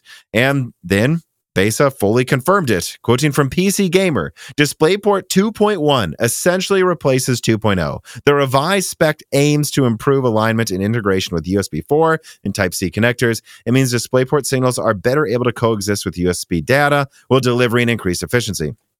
In terms of resolution, DisplayPort 2.1 remains unchanged from 2.0. A UHBR 20 connection can deliver 75 Hz at 8K uncompressed or over 240 Hz at 4K. That's with 10-bit color depth. Though refresh rates will be a little lower for HDR10 content, 8K at 60 is still possible. With 8-bit depth, maximum refresh rates are higher and even higher again with display stream compression, right? Because this is the thing is, they're not even sure how high a frame rates they could get with display stream compression, some of these resolutions yet. A 16K display at 60 is possible, though, with DSC.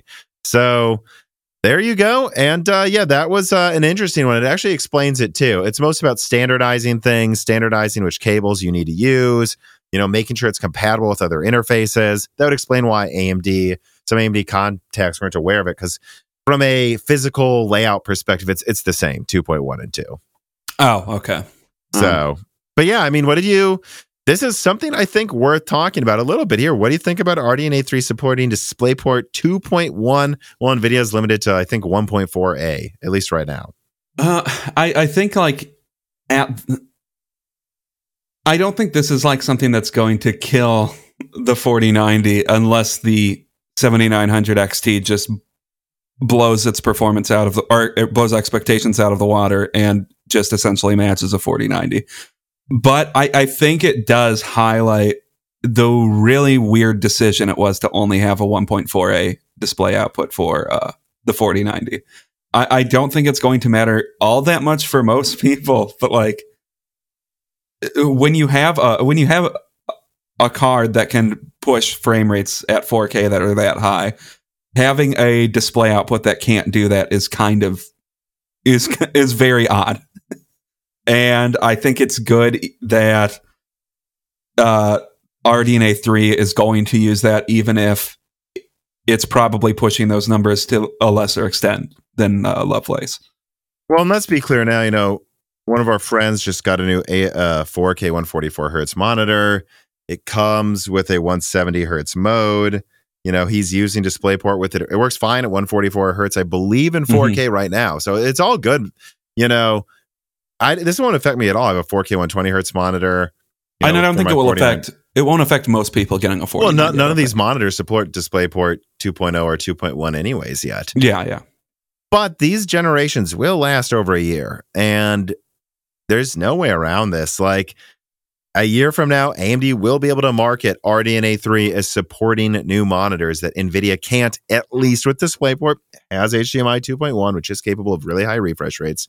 But I see this as a like, you know, It's all the little things. It's like death by 1,000 cuts here. Like if they tie performance, let's say, and again, we'll have to see. I think they're going to be close, but if they literally tied 4090 and 7900 XT performance, but NVIDIA has like a 20% advantage in ray tracing or even 30%, AMD could go more efficient, fits in your case, don't need a new power supply, and future-proof on future monitors. And by the way, we win in 1440p. So when those, 300, 400 hertz 1440p monitors come out, guess who can support them and can't? Them. Yeah, and I think that right now, it's for people buying right now, might not consider it as much of a selling point. But a year from now, as people are starting to buy those displays that have DisplayPort 2.1, yeah, that's going to be a thing that makes RDNA 3 age better than Lovelace.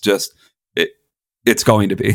There's not much to say about it. Like, that's an advantage it has over it, even if, once again, literally the second, nobody is really benefiting from it. And I still think it's a relatively minor thing because I'm sure the follow-up to Lovelace is going to have DisplayPort 2.1.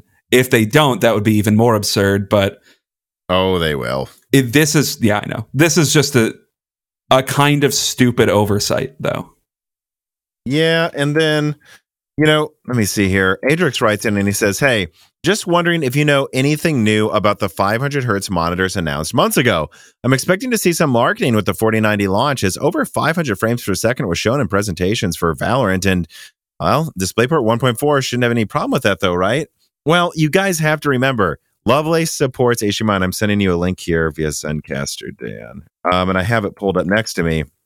With HDMI, I don't know which monitor you're talking about, Adrex. I think you mean a 1080p one. If you do, with HDMI 2.1, you can go up to, even with 10-bit color, according to this link, 500 frames per second in 1080p. So you shouldn't be using the 4090 for 1080p, in my opinion, actually, which is the funny thing. You really should wait for RDNA 3, but it's because I think the 4090 will have trouble hitting 500 frames per second in 1080p in a way perhaps the 7900 XT won't. And I want to also be clear about this. I've redone testing with my 3070, which I don't have anymore, but like with a 3070 and a 6700 XT and a 6750 XT recently on my Alder Lake system. Soon I will the Raptor Lake system, which I have a Raptor Lake CPU behind me there. And I will say, once you get into some of these newer CPUs that are better than like Zen 2 and stuff, there are times where RDNA 2 really pulls ahead of Ampere in a couple games in 1080p. So I would just recommend, remember, they have HDMI 2.1, but if you're in 1080p or 1440p, you're probably just going to want RDNA 3 anyways. Yeah, I think you're right. I mean, I guess we'll see how it turns out. I think the idea of a person buying a 4090 for 1080p is a little bit funny, but there are going to be people that do that for the ultimate gaming rig. But I do think this is a reminder, though, here. Yeah. Is this an advantage for RDNA 3? Yes. And is it a good advantage for them to have, considering they might have an advantage at lower resolutions? Yes. This is a good thing to pair with RDNA 3. But let's remember, there's no DisplayPort 2.1 monitors out now. There will be in the future. This is an advantage for AMD. But you do have the one HDMI 2.1 connection. I'm looking here what this can support. HDMI 2.1 can support, with 8-bit color, 180 frames in 4K, 150 frames. You can do 1440p up to 380 hertz almost. So it is limiting, because there are some games in 4K 1440p where they can hit 500 hertz, but it most of the time won't be an issue. But I do think it's more of an issue than it was with previous generation, and it's when I expect AMD to market. Big Boss 69 writes in. He says, hey, Tom and Dan, I was wondering realistically how much performance loss would we see using a 4090 on older systems. I'm running a 9900 KF at 5.1 gigahertz on a Z390 motherboard, which of course has PCIe 3.0, and I have a 3080 Ti. Due to the slower CPU, relatively speaking, compared to the insane beast we have today, the older PCIe expansion slots, I was wondering if I put a 4090 in my rig, would I see a major loss in performance? For reference, I game at 4K 120 hertz. Bonus question, what sort of performance gains will we see compared to the 30 series with the new 2x8? Let's try to limit it to a few questions here. Anyways, thanks for the content and sending my love to Reese and you all. Well, thank you for writing it in. I'll give Reese an extra hug tonight for you. I would say you're probably fine at 4K 120 hertz. But again, It's going to limit it in some games, man. It is. You have Skylake architecture, but 8 cores of it clocked really fast. There will be games where, especially in a year, you get like a 10% or something loss at 120 hertz. Most you won't, though, and there's always a bottleneck in your system. And again, I have to point this out, too. Remember, you can get the 4090 now and then upgrade your CPU later. Yeah, I see some stuff with people like that are running somewhat older CPUs now, where it's like, well, should I even get a 4090? And like, I don't know, if you have like a truly old CPU, like, I don't know, 7700K or something like that, maybe upgrade the other stuff in your system first. But I think a 9900K is probably a bit underpowered for a 4090, but it's not like you're going to get nothing out of getting a 4090 if you have that. Although I would recommend considering upgrading your system later in the year if you get. If you're willing to spend this much on it, and it's for gaming, not for work, which I assume it's for gaming because you have a 9900KF, which isn't typically a workstation processor. If that's what you have, and you're willing to spend that much on a graphics card, I mean, you can get a 4090 now. And then I assume, though, you'd be willing to justify getting a better CPU eventually if you're willing to spend over $1,600 on a graphics card. So if you are, just don't rush it. I would wait for Zen 4th X3D, though. Because, I mean, why would you not? Let me put it this way. It's not like you have Zen Plus or an 8700K. You have a 9900K. And it's not enough of a bottleneck that I'd freak out right now. But I would definitely be looking to get Zen 4 with Vcache. Yeah, that's a good way. But you don't need to feel rushed to. Alrighty, so let us then move on finally to what is really meant to be the main discussion point of this, but I wanted to go in order. Story number 5, Raptor Lake i9 13900K, i7 13700K, and i5 13600K launch with competitive performance against Zen 4 and caveats. All right, here's the write-up, and it's quite a long one. On October 20th, Raptor Lake CPUs were launched with reviews rolling out that day and over the past weekend as various reviewers focused on different SKUs before others. Here's the summary, at least from this writer's perspective. The i9 13900K, as leaked, trades blows with the 7950X from AMD and generally wins in gaming by low single digits on average. Although, again, that's on average. It loses to the 7950X and other Zen 4 processors in many games, and it also consumes 50 to 100% more power than the 7950X, with many reviewers recommending a 360mm all-in-one liquid cooler at a minimum, again, at a minimum, so you can win in low single digits sometimes. So I put out an analysis video of that CPU. Not a fan personally. We'll see what your opinion is, Dan. But then there was also the i7 13700K, which many reviewers were able to get the reviews out over the weekend. It seems to offer Zen 4 gaming performance while trading blows with the 7900X 12-core non-gaming tasks at roughly $100 less in cost. Yes, the i7 is not as efficient as the Ryzen 9s, but the value proposition seems very real with this one. And then there's the i5 13600K. On the other hand, seems to be lauded as some sort of killer gaming CPU, although in this writer's opinion, the selling points of this CPU may be a bit mischaracterized by the greater gaming community, at least again in my opinion. And that's because even when the i5 uses DDR5, it loses to the 5800X3D that requires far cheaper coolers, motherboards, and the cooler thing's a big thing. The i5 uses more energy than the 7900X guys, or at least around there. And it even uses 3200 megahertz DDR4 without big performance losses. That is the 5800X3D, because of the way Vcache helps performance. If you use slower DDR4, not the slowest, but slower, it doesn't get nearly as much of a performance hit as Raptor Lake does. In Hitman 3, for example, it loses by a hair to the 7600X, the i5 does, if you use DDR5. But then if you use DDR4, it loses by 12%, which I have to point out in that benchmark was about the same difference as the 5950X to the i5. So if you say it's close to the 7600X in gaming performance, it's the same difference as Zen 3. So you're also saying it's similar to Zen 3 performance. And let me emphasize this point by putting things in perspective then. The difference between the 7600X and the i5 using DDR4 is the same as the i5 and the 5950X. So you're saving money, but you're also losing by double digits to Zen 4 in gaming. And if that's okay with you, I would just point out that you're probably also okay with getting Zen 3 CPUs that AMD just discounted to half the cost, which you can get with a $90 B550 motherboard. Yeah, so overall, I don't see the i5 as a magic budget gaming CPU. However, it is way better at multi-threading tasks than the 7600X. Insanely better. Like doubling its performance, I believe, in some situations, at least 50% more, though, if not doubling. Look, the i5, from my perspective, is a budget workstation CPU, but it does not game better than the previous generation, right? So that's my opinion on the i9, the i7, and the i5. What do you think, Dan? The 13900K is almost... It almost feels like it's at a point where it's just a no-go with the amount of energy it uses. You know what I mean? I mean, versus other stuff on the market. Yes, I think in productivity, depending on the task, it's marginally better than a 7950X. Gaming, they're more or less the same. Platform cost, I guess, if you really want to stretch it, and go get the 13900K with DDR4 or something for some reason, you would be spending less money. But then you also have to factor in buying, I don't know, a $200 cooler to cool the 13900K because it uses 300 watts. So I don't know. The 13900K, it's just almost...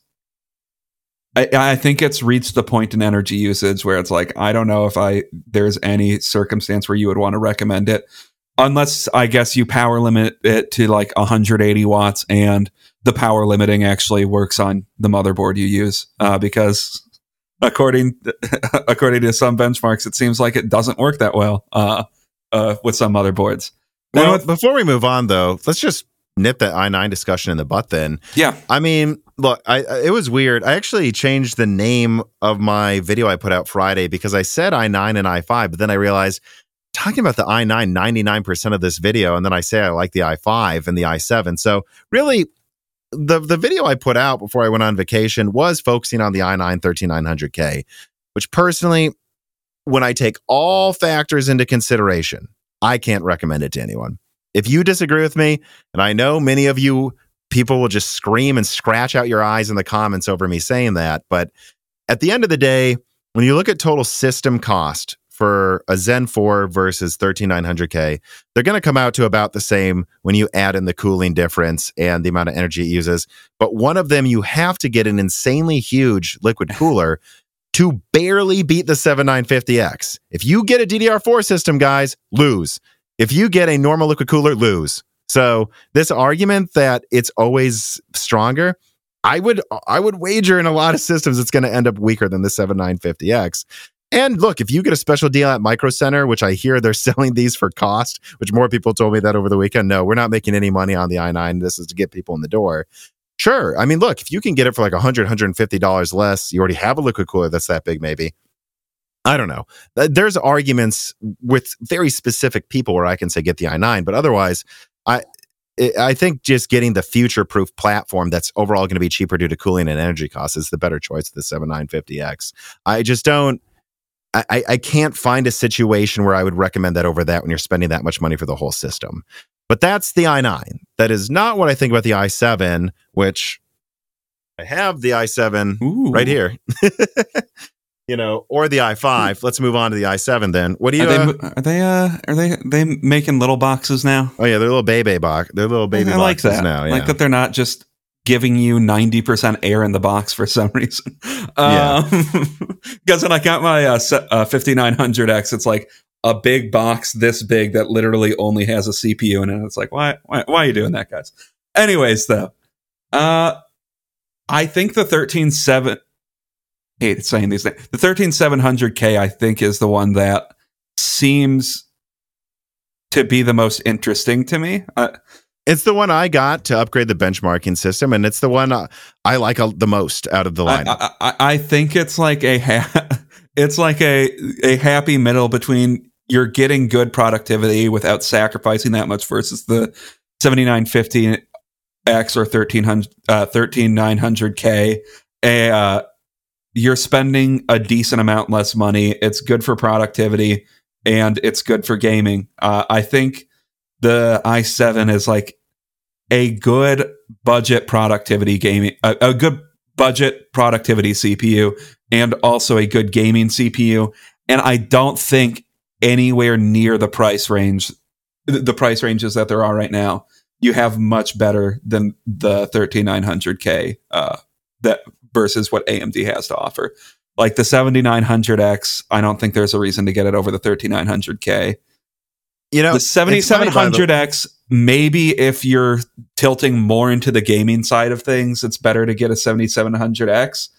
But then at that point, I'm almost like, why not just get the 5800X 3D? You know? Yeah. Well, let's save that for the i5 discussion. The 13700K, I mean, this one, it really is just like a 7900X for less money. Yes. And again, that's not, the i5 is weaker in gaming. And again, this is where people go, well, they're close. Guys, every CPU is close in gaming. So like, I honestly think the whole, like, I mean, I don't want to get into that, but we're splitting hairs because I guess everyone focuses on gaming performance with CPU still. If we're splitting hairs, the i7 does offer 7700X performance. It offers way better multi-threading, and well, it is less efficient. The major problem that I have with the 13900Ks in efficiency is that you're going to have to get a big cooler. That's like, you have to build your system around it. And it's not like this is a 4090. This isn't something that has all of these advantages in rendering and will probably be the strongest card, or at least ties this like for a long time. The 13900K is about to be destroyed by Zen 4 X3D. I have more leaks coming, guys. I have productions. Like, it's coming soon, like very, very soon. Zen 4 X3D is coming soon. So you're like, the argument for the 13900K is you're building your entire system around supporting all of this cooling and crap for something that by the time you built your PC, AMD will be teasing the thing that's going to humiliate it and get. So that doesn't make any sense to me, to get for that reason. Well, the i7 is less efficient. I don't think you need to get quite the level of cooler where it changes how you build your PC at all. That's what the point is. It does have to be said that versus RDNA and not RDNA versus Zen 4, like just across the board, Raptor Lake is less efficient. Mm-hmm. Like the 13600K is even a monster when it comes to power consumption. Versus it uses about the same energy as the 7900X. Yeah, and for a way weaker CPU, even though 7900X is also with the 13700K coming out, the 7900X is kind of just a CPU I couldn't recommend at this point. But it's funny. I always liked the 950Xs more than the 900Xs since Zen 2. And the 900X sold so well with Zen 2, but I was like, isn't the total cost difference of your system like 5% to just get the full 16 cores? And if you need 12 cores, who needs 12 cores but can't make use of 16? If you're a gamer, you need 8. That's always been my thought, though. What's the price difference? It's 100 for the 7950X and 7900. It's $150 right? more. Yeah. So, yeah, I kind of agree. Why wouldn't you just get a 7950? I just think it's even more true now than it ever has been before. Now that, look, the 7900X should probably be 450 or 500. There's just no way around it.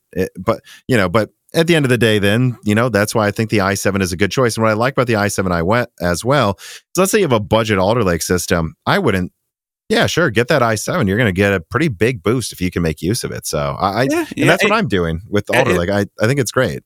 If you had like a 12400 KF or something, I don't know, go ahead and get it. And there just aren't as many sacrifices you need to make with the i7 or i5 that you need to with the i9. With the i9, you practically have to build a system around it.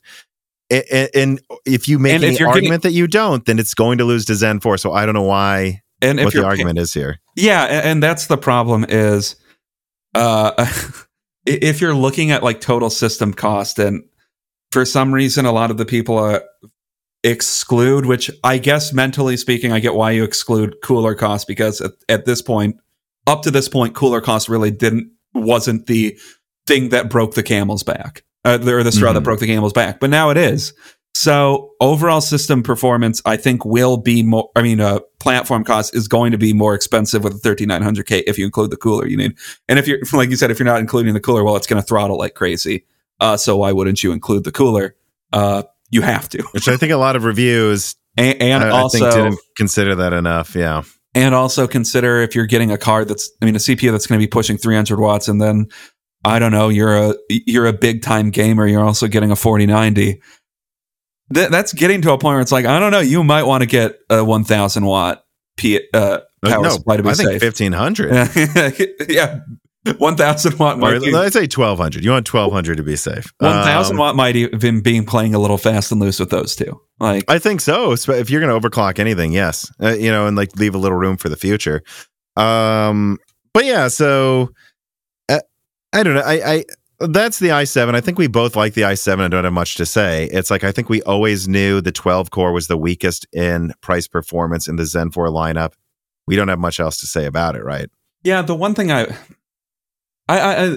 versus the 7600X, it's like, so we're moving on to the i5 now, though, right? Yeah, I think so. Versus the 7600X, I think there's maybe a little bit of a discussion to be had, because I guess once again we're splitting hairs. Slightly better performance than the 13700K, but I don't know if you're doing if you're doing anything else, the 13700K is probably better than the 7700X. Yeah, I guess wasn't there, like, I think I have pulled up here a couple reviews. Like, let me look at this here. I think in like Adobe, right, or something, the 7700X makes an argument for itself next to, not Blender, let me see, Adobe, an Adobe Premiere Pro, the 7700X is pretty close, beats, ties the 13700K. Then in Photoshop, also it ties it or beats it actually slightly. After Effects, it's pretty close. So yeah, it just depends. Do you actually need those extra threads? If you don't, the 7700X isn't actually the worst. Although again, I think we all know that should have been probably $350. Yeah. It should have been $100 less than the i7, and the R9 should have been slightly more than the i7, not $100 more. I do think as it stands right now, depending on use case, the only CPU for Zen 4 I think I would recommend right now is the 7950X. That's the one selling well, based on people I talk to, And I want to be clear. The reason I also think the 7950X is selling well, because I know some people go, well, wait, what about the Vcache argument for that? It's like, well, yeah, but the Vcache won't be any better at multi-threading. So I think the people that need it for gaming and professional work don't care about Vcache because it's already hitting 200 hertz. Yeah. I think that's what's going on with the 7950X and why that's selling well. Whereas with the 7900X, a lot of people did get that for gamer creator that might care about Vcache anyways. And so they're like, I'll just wait. But let's move on to the i5 though. Yeah. i5, I think if you're ignoring other generations, the i5 looks good. You know what I mean? But I think when you're comparing it, the 5800 X3D is clearly the card, clearly the CPU to get at this point in time if you're trying to save money to some extent, because you can get a 5800 X3D with 16 gigabytes of DDR4 RAM and like a B650 motherboard for $90, $120, something like that. Yeah, and I'm pulling up the 1440p average here from Hardware Unboxed, which remember is CPU bottleneck still for the 3090 Ti by quite a large margin. So as long as it's still CPU bottlenecks, I do think you should use the highest resolution you can. And if I look at this, the 7700X, and then this 5800 X3D, the 5800 X3D beats the 13600K. Well, using 3600 megahertz RAM, although most tests I've seen, you can use 3200 megahertz without worrying. So, and it's beating the i5 13600K using DDR5. And I do not mind the i5 as a budget creator CPU / gamer. That's good with DDR4. But just keep in mind, guys, if you make these arguments, the i5 uses more energy than the 7900X. So, okay, you're still going to need to get a liquid cooler that the 5800 X3D does not need, because it actually, because of its lower clock speeds, uses less energy than a 5800X. You can get a budget stealth cooler with a 5800 X3D, which are basically free on eBay right now because of how many people are selling off their bundled coolers from previous gens. You have a free cooler basically with the 5800X3D or like $10 or something. You need like $100 cooler for the i5 to not hold it back.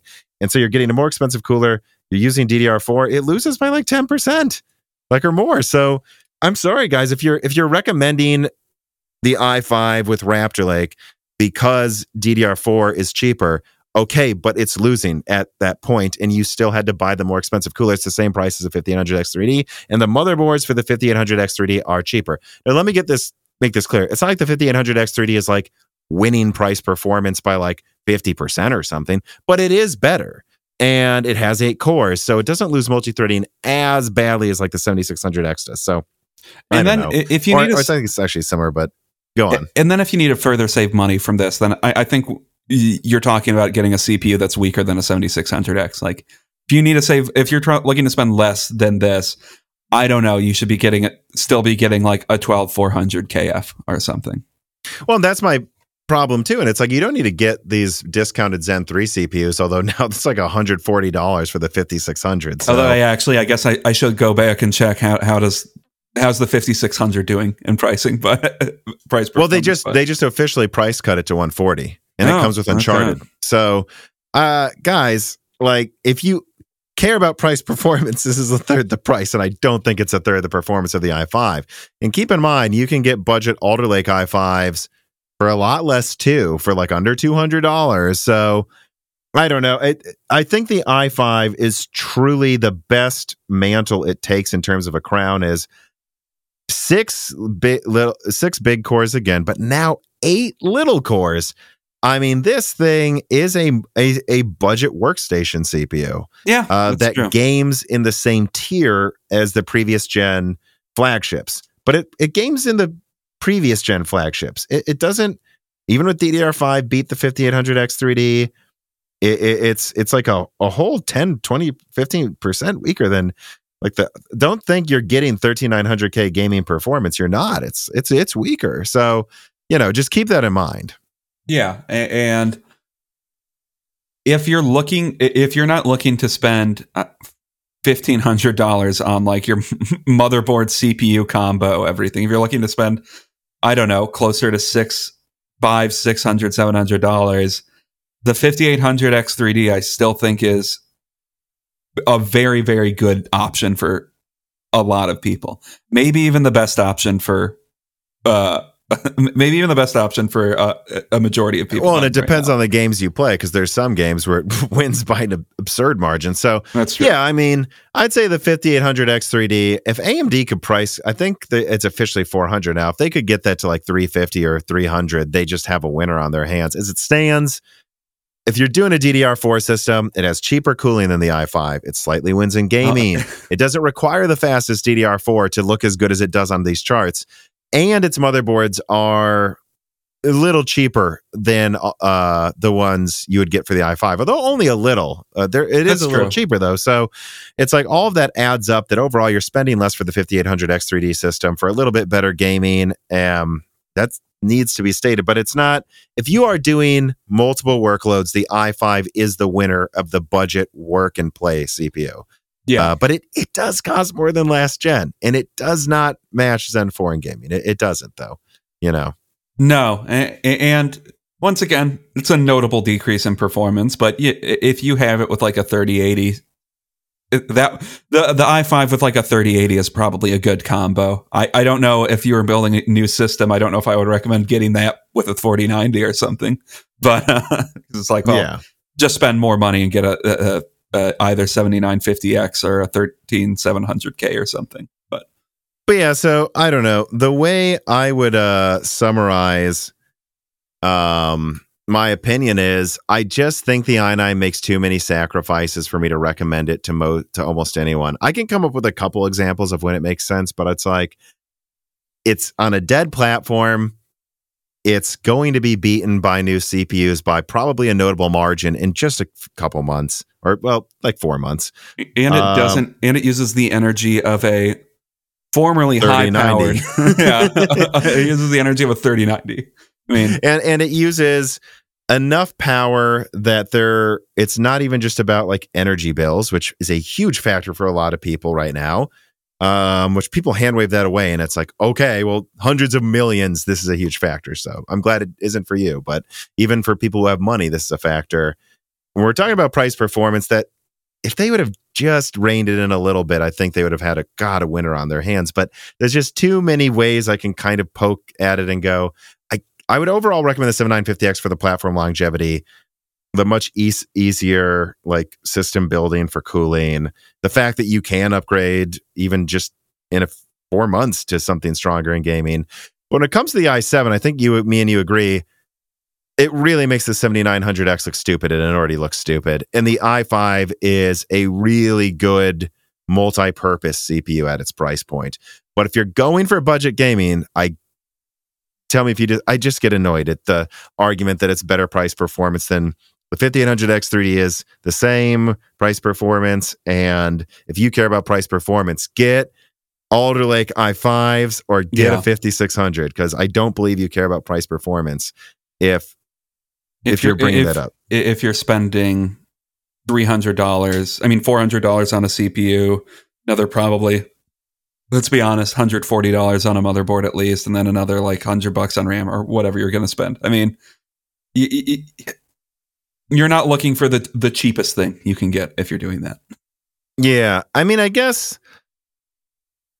I guess let's save some of these other questions for after these reader mail. So MCH writes in and he says, I would note that TechSpot/Hardware Unboxed retracted their power scaling testing, the ones used in your video, due to MSI using excessive voltage on their boards.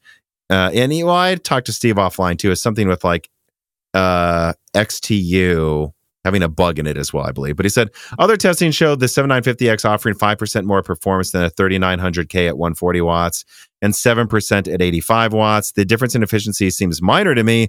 The 3900K offers 12900K performance at 240 watts, at 85 watts versus 240 watts with the 12900K. He puts on screen like good power testing from PC World. And I would say, yeah, but first of all, when it comes to that power testing, keep in mind at 65 watts, AMD does have a notable advantage in efficiency in laptop with Dragon Range, especially once they add Vcache. But that's neither here nor there. Yeah, Steve retracted the power scaling testing. And if you actually check my video, I made a few minor tweaks to like just put it on screen less often. If you listen to what I say in the video, I'm talking about the peak power consumption. The Linus Tech Tips, Hardware Unboxed, Gamers Nexus, everyone found the i5 uses over 200 watts of power. Everyone found the 13900K at stock settings uses 300 watts or more.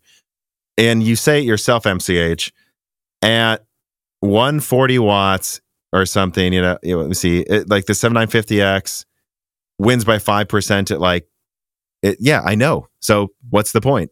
Like that's my point right there. Like on Newegg, the 7950X costs 5% more at reasonable liquid coolers. If you use a reasonable liquid cooler on both of them, not something that's the size of an entire case, they both get the same performance. So exactly my point. But it's not as pronounced at lower power consumptions as Steve and I think a couple other YouTubers found from a bug. So, but totally understood. The point is, though, the efficiency thing is everyone's obsessing. For me, the best way I can put it is everyone's obsessing over a 2%, 4% gaming win.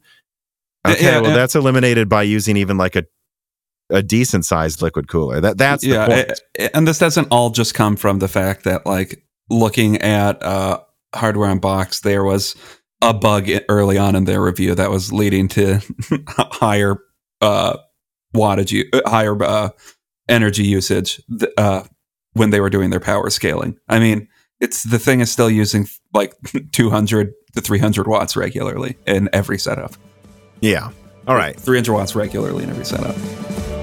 The RTX 4090 is so big that I was considering digging one of my old compact liquid coolers from storage to cool my processor if I were to test the 4090 in my desktop. And unfortunately, I found out that at some point it had broken pretty badly. And so I guess I'll just need to buy a new one if I go down that route. But, whatever I end up using, this highlighted the dangers of liquid cooling. They're dangers that the Ice Giant Pro Siphon Elite does not need to worry about. Today's sponsor is brought to you by by Ice Giant, and their ProSiphon Elite that uses thermosiphon technology, which was initially developed for use for industrial applications to make an incredibly innovative phase change cooler that performs like the best liquid coolers on the market, and it has the reliability and simplicity of an air cooler. And if you support this company, Ice Giant, you're supporting a startup in Austin, Texas that stands by their product with a unprecedented 10-year warranty. So whether you're looking to cool Zen 4, Raptor Lake, Threadripper, or some upcoming Xeon Extreme product from Intel, know that Ice Giant has you covered without requiring liquid cooling for these beasts. And their product is available at dozens of retailers globally, and you can go to Amazon right now and use a coupon code to get an additional $25 off. Click the link in the description to buy the Ice Giant ProSiphon Elite, and if you do, you're also supporting Moore's Law is Dead. Consider the ProSiphon Elite today. Sisyphos writes in, hope I'm saying that right, but I don't know. I don't know if this is like a Greek name or if this is just some reference I don't understand, but will you forgive me if I pronounce it the way you didn't want me to? He says, hi, Tom. Considering that Intel's fab is thought to be behind TSMC by a factor of 1.5 to 2.5 in terms of density and other factors when comparing their newest nodes, how do you think Raptor Lake would compare to Zen 4 if TSMC and Intel's nodes were comparable in performance? What would the implications of Intel 4 and Intel 3 catching up to TSMC mean for CPU and GPU market? Well, it'd be very good for Intel. I think there's no way around it. If Intel was using TSMC 5 nanometer to make Raptor Lake, it would, I don't know how efficient the big cores would be in size, but overall, they would have something that might beat Zen 4, at least with the golden samples. Keep in mind that what AMD's using are whatever yields they decided to give to gamers compared to Genoa, Threadripper, the Vcache models coming out, Dragon Range, and that alone gives them a lot of flexibility. But yeah, I mean, if they were on TSMC's node, Raptor Lake doesn't suck. Yeah. And it's at least it's not a Rocket Lake situation. And overall, where they were I think Gamers Nexus kind of compared it, but I don't know. I don't think it's like Raptor Lake at least. So Rocket Lake. Rocket Lake. It was just they were also embarrassingly behind in performance, if I'm remembering correctly. Yeah, too. They were using more energy than. I mean, they were using Threadripper amounts of energy to lose to the 1500X, so that's pretty bad. Brett Summers writes in and he says, hello, Tom and Dan. I got a long one here. Do you think AMD's segmentation needs a revamp? After your broken silicon with Gordon, and after a few conversations I've had myself on Discord, I'm of the mind that their current segmentation isn't as aggressive or competitive as it could be. Not saying Zen 4 as a whole is bad either. I don't want that to be taken away from this, but and I think that while they aren't at Intel levels of bad milking compared to what they've done in the past with stagnation, they definitely aren't at Zen 1 through Zen 2 levels of aggressiveness when it comes to segmentation. With Zen 5, are we going to see this out of AMD again, or will we be stuck in another R9 covering 16 to 12 core situation, R7's at 8 cores, R5 at 6 cores, and is R3 going to continue to be dead? Yeah, that's an interesting one. First of all, no, I think Zen 5 is going to be much more aggressive, and I think it's going to be a good time to do it because by the time Zen 5 comes out, which based on what I'm seeing, it's like Q2, maybe I think, maybe Q1 2024. It depends on how that is. You'll see in an upcoming leak, but it's coming out first half of 2024. By then, for sure, DDR5 will be cheaper. AM5 motherboards will be cheaper and heavily supplied without having to wait for like the cheaper shit. Like everything they're shipping right now is coming by airplane, guys. Like that's why the motherboard prices are up for the most part. Like we're going to have, not only will they have the cheaper shipping, they'll be sitting on store shelves for a year. Like all of the things most of the things I should say people are complaining about with Zen 4 will be solved by the time Zen 5 comes out. And so by then they'll probably have been focusing on Zen 4 for laptop and server market share. I think they're going to be much more aggressive. I think they're going to look at Zen 4 and they're going to say, now's the time to go for laptop and server. Let's go for it with Zen 5, both because a lot of the pricing issues we had with DDR5 and motherboards are fixed, and because now's the time to focus on it after a certainly not perfect Zen 4 execution on price performance and desktop, shall we say, if not faltering a bit. But second, he says, are they being aggressive as they could be with Zen 4? Absolutely not. I know they have a ton of capacity. They could be way more aggressive. But you guys, I think it's already emerging that there's rumors AMD's cutting production of Raphael chips. I think they might choose not to be aggressive. Like, I don't know if they care. You have to think about the fact that Intel is still an elephant. people act like they're an underdog because I don't know, they can't read numbers. Intel has more revenue than NVIDIA and AMD combined, multiply by 2. Like, they are so much bigger than AMD that AMD has to pick their battles. And Raptor Lake's competitive on desktop. It just is, if not better, depending on which segment. That's not a winning battle to make enough money to fund future projects. The winning battle is Genoa, Dragon Range laptop. So I know people are like, are they going to do price drops and stuff? Personally, I think they should do the minimum to make it at least even with Intel price performance. But if you guys are expecting some massive aggressive push, no, I think they just redirect supply to Genoa and laptop. Absolutely. That's what I would do if I was AMD, because it's an easier battle to win. I mean, I will say, I think what was the 2700X's MSRP when it launched? I actually don't remember.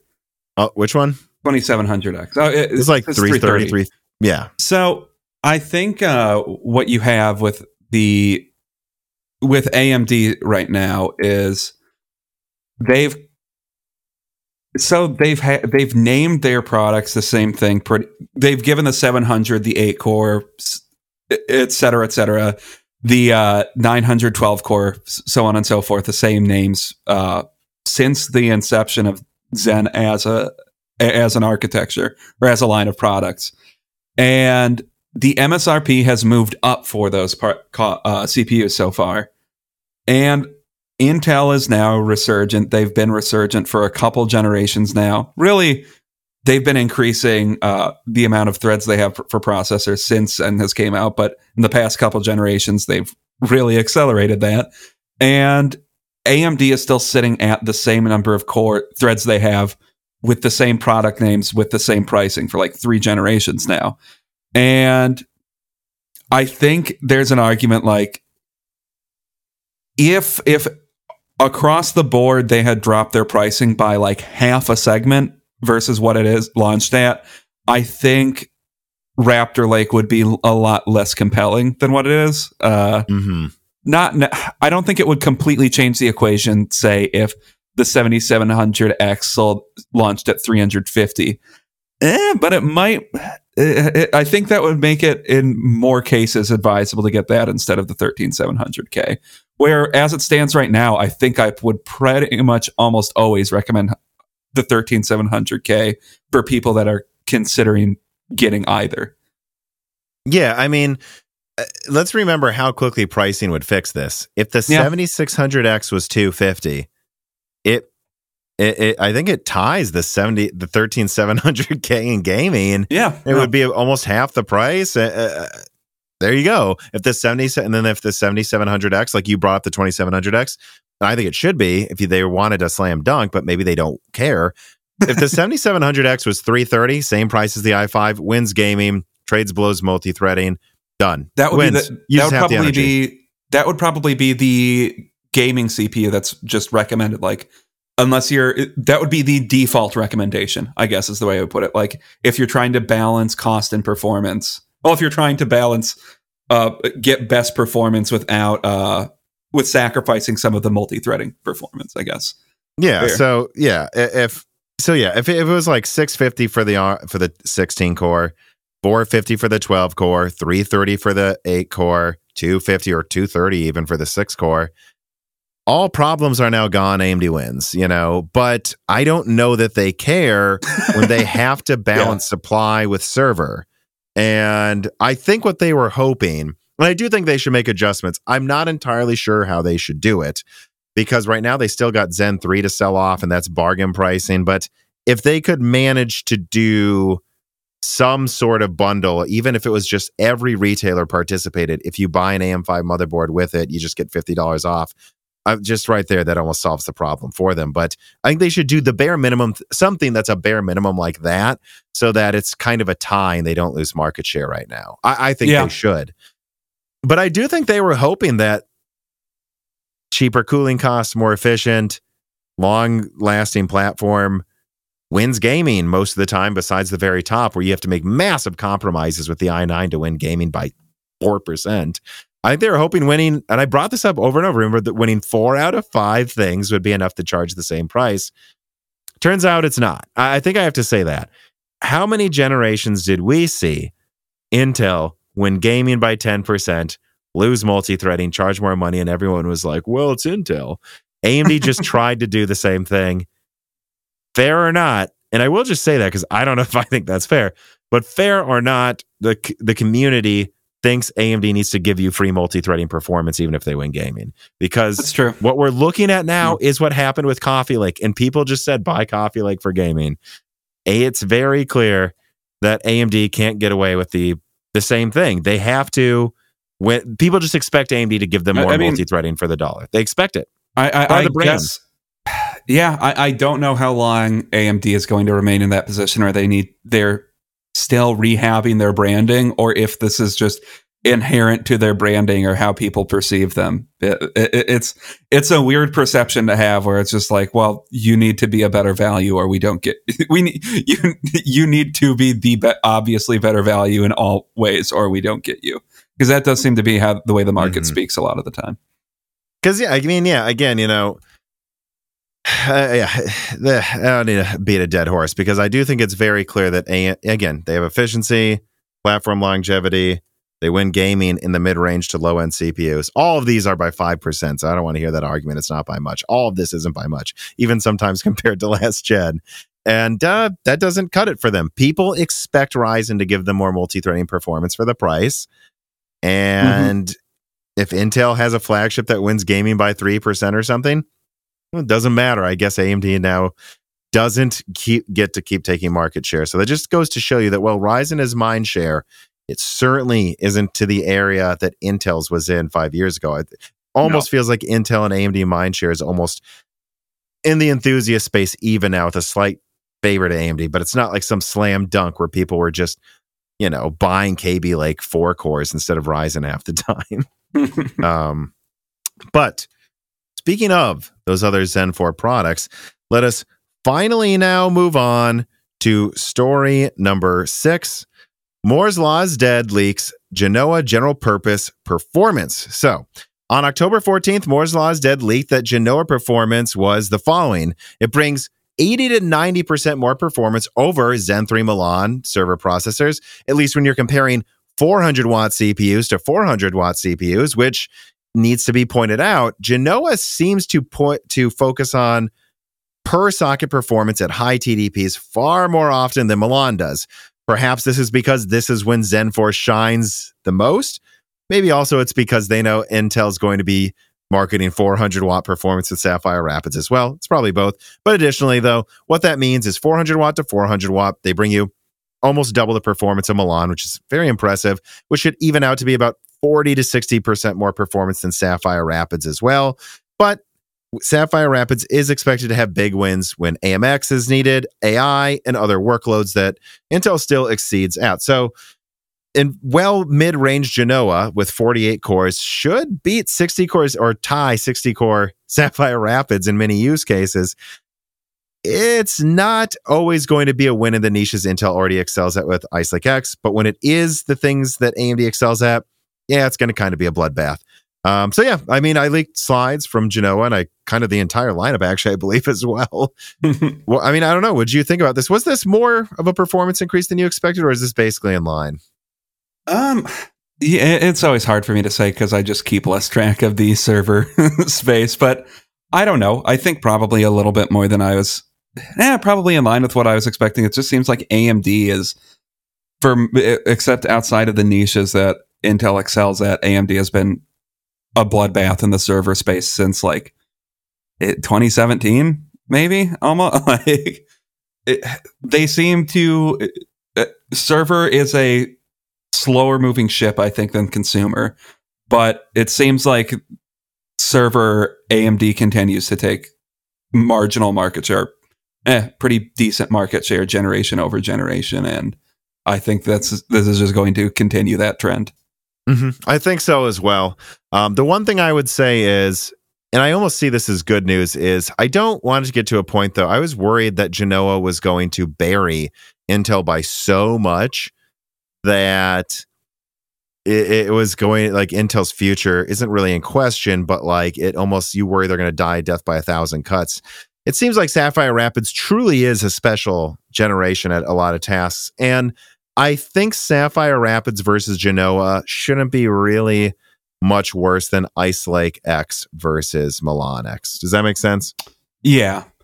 With the exception that I think Sapphire Rapids is going to be crazy expensive. So I don't know. It's not like we're getting to a situation where AMD is just 5 generations ahead. Like I was worried. Well, not 5. I was worried to be like 2 or 3 ahead. But it is still at least as much of an advantage as they had before, I think. But Sapphire Rapids doesn't suck. I think what we're learning too is Sapphire Rapids, as I say in the video, would have been pretty dang good if it would have launched a year ago.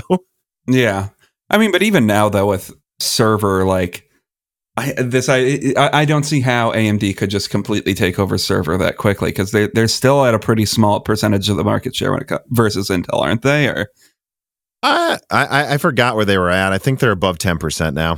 According to Mercury, by Q2 this year, it was closer to 15%.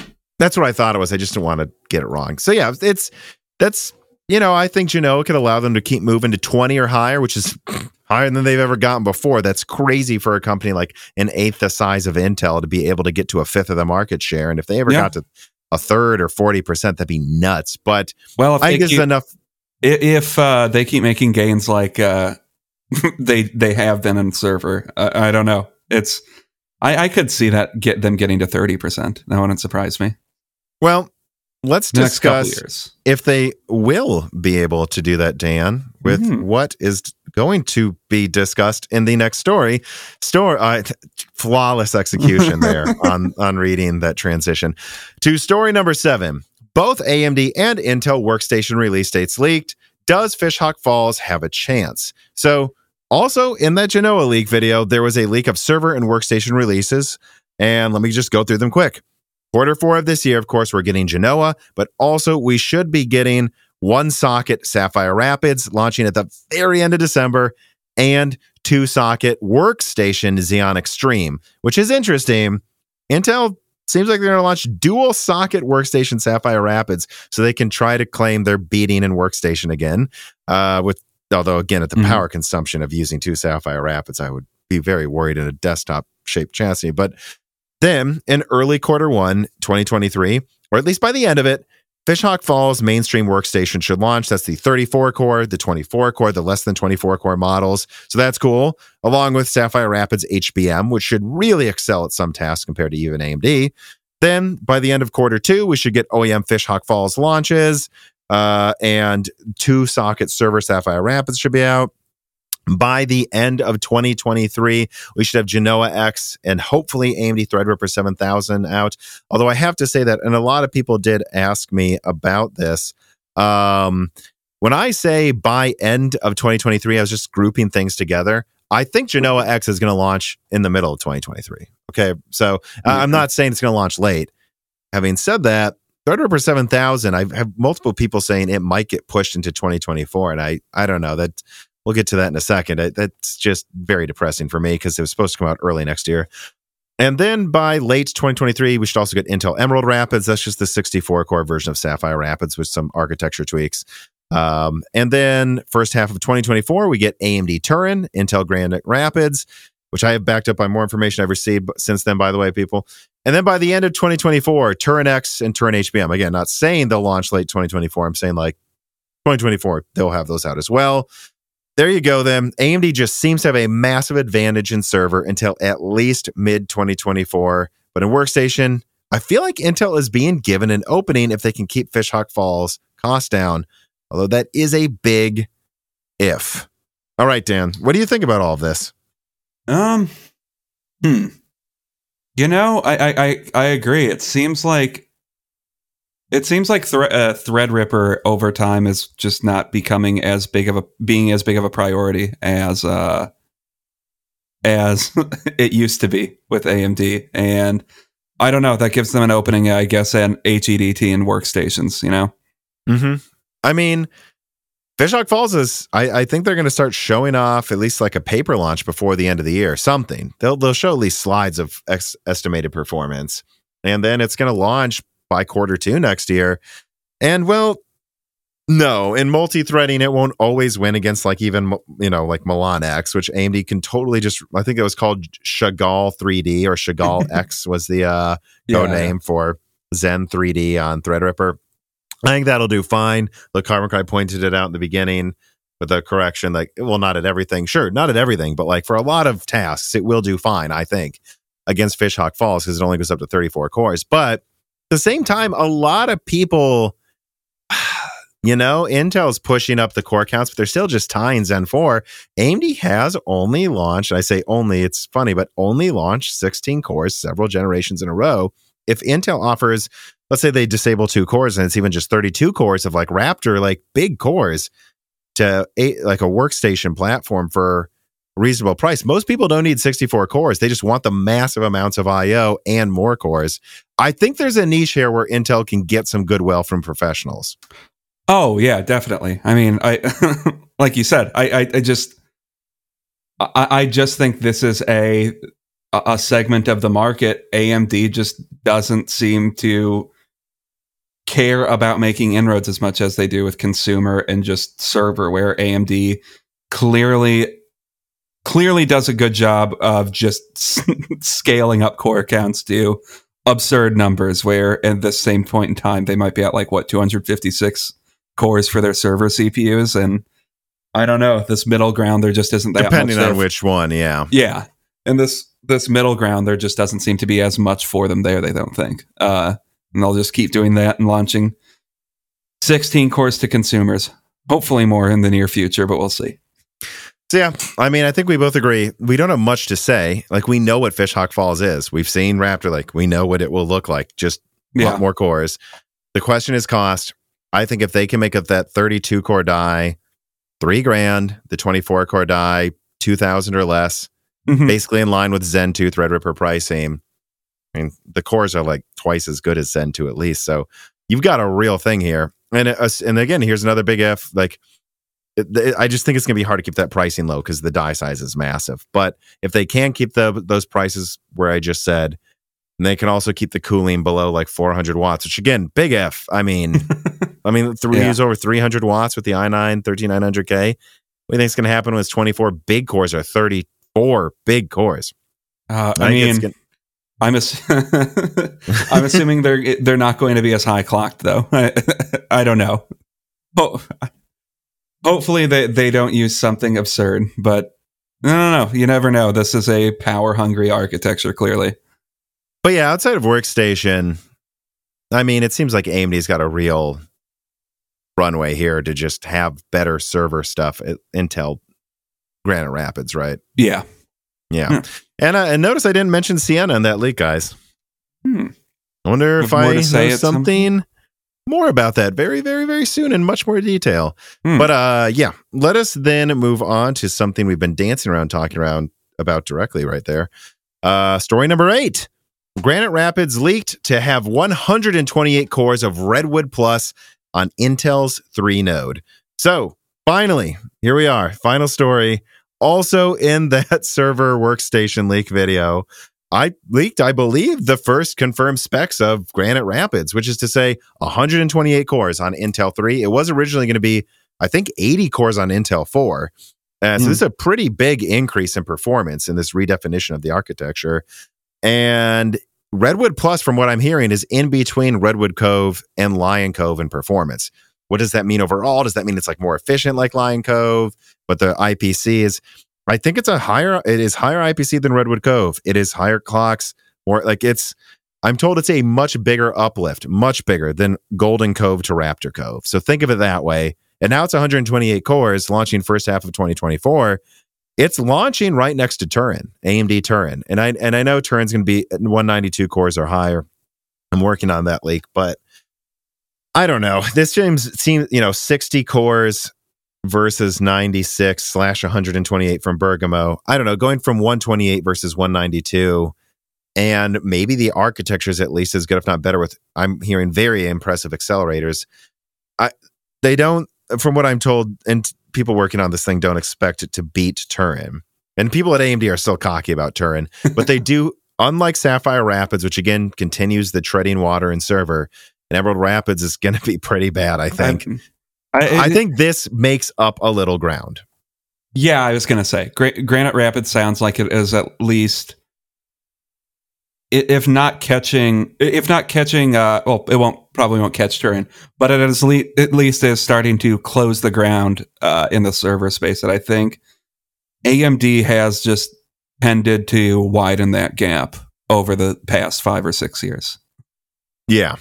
So it is exciting to see this. And based on what I'm hearing, it is on track for now, at least. So a lot of people are like, how can you trust Intel? And I'd say, look, I'm just reporting what I know. What I know is it seems to not be having any of the issues, or not the volume of issues Sapphire Rapids had, not even close in this point in time. So if you're skeptical of that, though, I don't blame you. It's hard to believe anything Intel says anymore, even internally. But at the end of the day, it does sound like this is much more on track. And it's so much on track, I'm hearing that like Emerald Rapids is being compressed to like Sapphire Rapids is so delayed, Granite Rapids is so accelerated that Emerald Rapids is going to be very short-lived. It's just going to be a flash in the pan. Although I am told because Emerald Rapids drops into Sapphire Rapids motherboards, kind of gives it an argument to keep making next to Granite as well, though. Mm-hmm. So that's a fair point. But yeah, so that is all of the stories in this insanely long episode. Let us now move on to the wrap up, which is this isn't enough to get its own story, but it is definitely worth mentioning, especially this first one. Intel's Alder Lake BIOS source code reportedly leaked online. I was told by somebody at Intel that this is a huge issue, by the way. I mean, I'm assuming this is a security issue, right? Massive security one. I mean, so just keep that in mind if you buy an Alder Lake CPU. Hopefully some of these bugs won't apply to Raptor Lake. I'm sure some of them will, but I'm told this is a big problem that this happened. I don't have much to say on it except that, like, I hope Intel doesn't just keep having security issues. It seemed like that was finally behind us with Intel. It would suck if some crap getting leaked made this an issue again. But I that's the only thing I would say then, though. It is an issue. Do not shrug this off from what I'm told from people at Intel. Also, NVIDIA testing priority access system to fight scalpers. They didn't send me an email to get a 4090. NVIDIA, Jensen, I don't know what your problem. I knew I shouldn't have used the Moore's Law's dead email for my NVIDIA account. Yeah, that probably would have been a better idea to use something else. Yeah, probably. But yeah, I mean, what do you think about this, Dan? It's about time, isn't it? NVIDIA does literally anything to fight scalpers. It's something. I mean, you can say maybe it's it. You have to figure out a way to prioritize people. Give some people some priority to avoid. They do the minimum, right? Yeah, like I think like what Sony implemented with like a queue system made sense, where it's just you need. Although that didn't really verify identity, but something to verify people's identity. It seems to be necessary if anyone actually cares about scalpers, which I don't know how much anyone's going to care about scalpers until like they're forced to care about scalpers legally, but yeah, or if there's anything that can be done with that. But the thing I'd say is this thing NVIDIA's finally doing, it's like, dude, this was like the one good argument for making people log into your stupid drivers to use GeForce Experience. Like, this is where you go, oh, we know you've logged in and had an account, and our system could verify you had like an RTX 3070 for 2 years and you used it to game this many times. We know you're a gamer. Would you like a 4090? This is like the bare minimum thing they should use that system for. Yeah. That's my main thought on it. Let's see. Intel Arc high power consumption. I don't have to dwell on this, but just keep in mind the A770 uses like triple the power idling of the competition. I say competition with air quotes because if it's competing against a 3090 Ti, sure. I don't know. And we'll see if this changes before this goes out, but I just want to point this out too with Arc. Can't buy it on Amazon. Hey. And I was thinking of this over the weekend. Oh yeah, but if it was on Amazon, I could see if it ever hits the bestsellers list. And if it doesn't, then I could prove they aren't selling almost any of them. I wonder if that's a reason to only sell it on Newegg, but I don't know. Let me move on then. And then RTX 3060 Ti GDDR6X announced 36% more bandwidth and higher clocks. No way around it. The 3060 Ti GDDR6X is going to be probably the same as a 3070, if not. It'll be maybe even slightly better than 3070 performance in some games, at least similar for way less money. So again, this is the start of NVIDIA releasing a bunch of bizarre SKUs, disabling things and dumping them to get rid of Ampere stock. Yep. I mean, hopefully they don't do so many weird things that people can't keep track of their SKUs, although they really seem to like making it difficult to keep track of them. Yeah, I mean, I have nothing else to add to that. All right, let us then move on to the final reader mails. Okay, then. Kerry No Sugata writes in and he says, "Hi, Tom. With regards to Intel's Battlemage lineup, from what you've been saying, to me it sounds like they've canceled everything except the equivalent of the G11 die used in the A380, in which case the strongest Battlemage GPU might be weaker than the G10 die used in the A770. Does that match your expectations? Am I misreading what you've been saying? To be clear, I'm only asking this because I do want to nail down exactly what you've been saying and why you think it's a waste of time to hope much for Battlemage." Which I'm glad this question was asked, because if that's the perception you're getting, no, I don't think they're launching some, like, I guess it wouldn't be 1650, 3050, 4030, GT 4030 competitor with Battlemage. That's not what I'm thinking. By the sounds of it, it will be more similar to the A770 die, but it's only really, in my opinion, comparable to what the top die of Alchemist was used for if Battlemage launches mid-2023, and it's not. It sounds like it's launching mid-2024 at the soonest. So is that comparable to Alchemist top die? I mean, for the time, I don't really think so. We're talking about something that may compete with the 4070 at best in 2024, 2 years from now, or at worst, like a 4060 again, 2 years from now. And from what I'm hearing, RDNA 4 should be out around then. And maybe the 5000 series from NVIDIA. So I mean, I call that low end because Alchemist ended up competing with low end last gen GPUs. And I think that's what Battlemage is going to end up doing again, competing with the low end GPUs. 8106 is for sure going to be low end compared to how much bigger the 4090 is. It's going to compete with low end 4000 series or at best mid range, but by then the 5000 series will be launching. So no, I consider Battlemage a low end one, not entry level though. It's not an A380. No. Yeah, I mean, it just kind of sounds like it might be close to a repeat of what this was, what Alchemist was, and I don't know. I don't think that speaks to an improving of their place in the market when it comes to GPUs. Well, and you know, that's right now. They keep, from what I'm hearing from people at Intel, canceling stuff. I don't think this one will be canceled, but I think it is worth pointing out. That's right now. We'll see if, you know, what ends up launching. You know, it's already not sounding great. TMC Paint writes in and he says, "Would you wager an RTX 4080 12 gigabyte? Well, of course not. I can never get one. That Intel will not launch a Battlemage GPU that competes against 8104. And there's a follow-up kind of to that one. No, I would not bet that. I think Battlemage could have a card that competes with some 8104 product, cut down or something. But RDNA 4 and the 5000 series, we're talking about 2 years from now. It will be competing in 2024 probably. Yeah, so no, I wouldn't say that. By the time it comes out, good, but by then we won't care about that level of performance, I don't think. Wasted Harold writes in, "Good day, Tom. What would it take for Intel to keep pushing into consumer GPUs? Does it matter how well Arc sells?"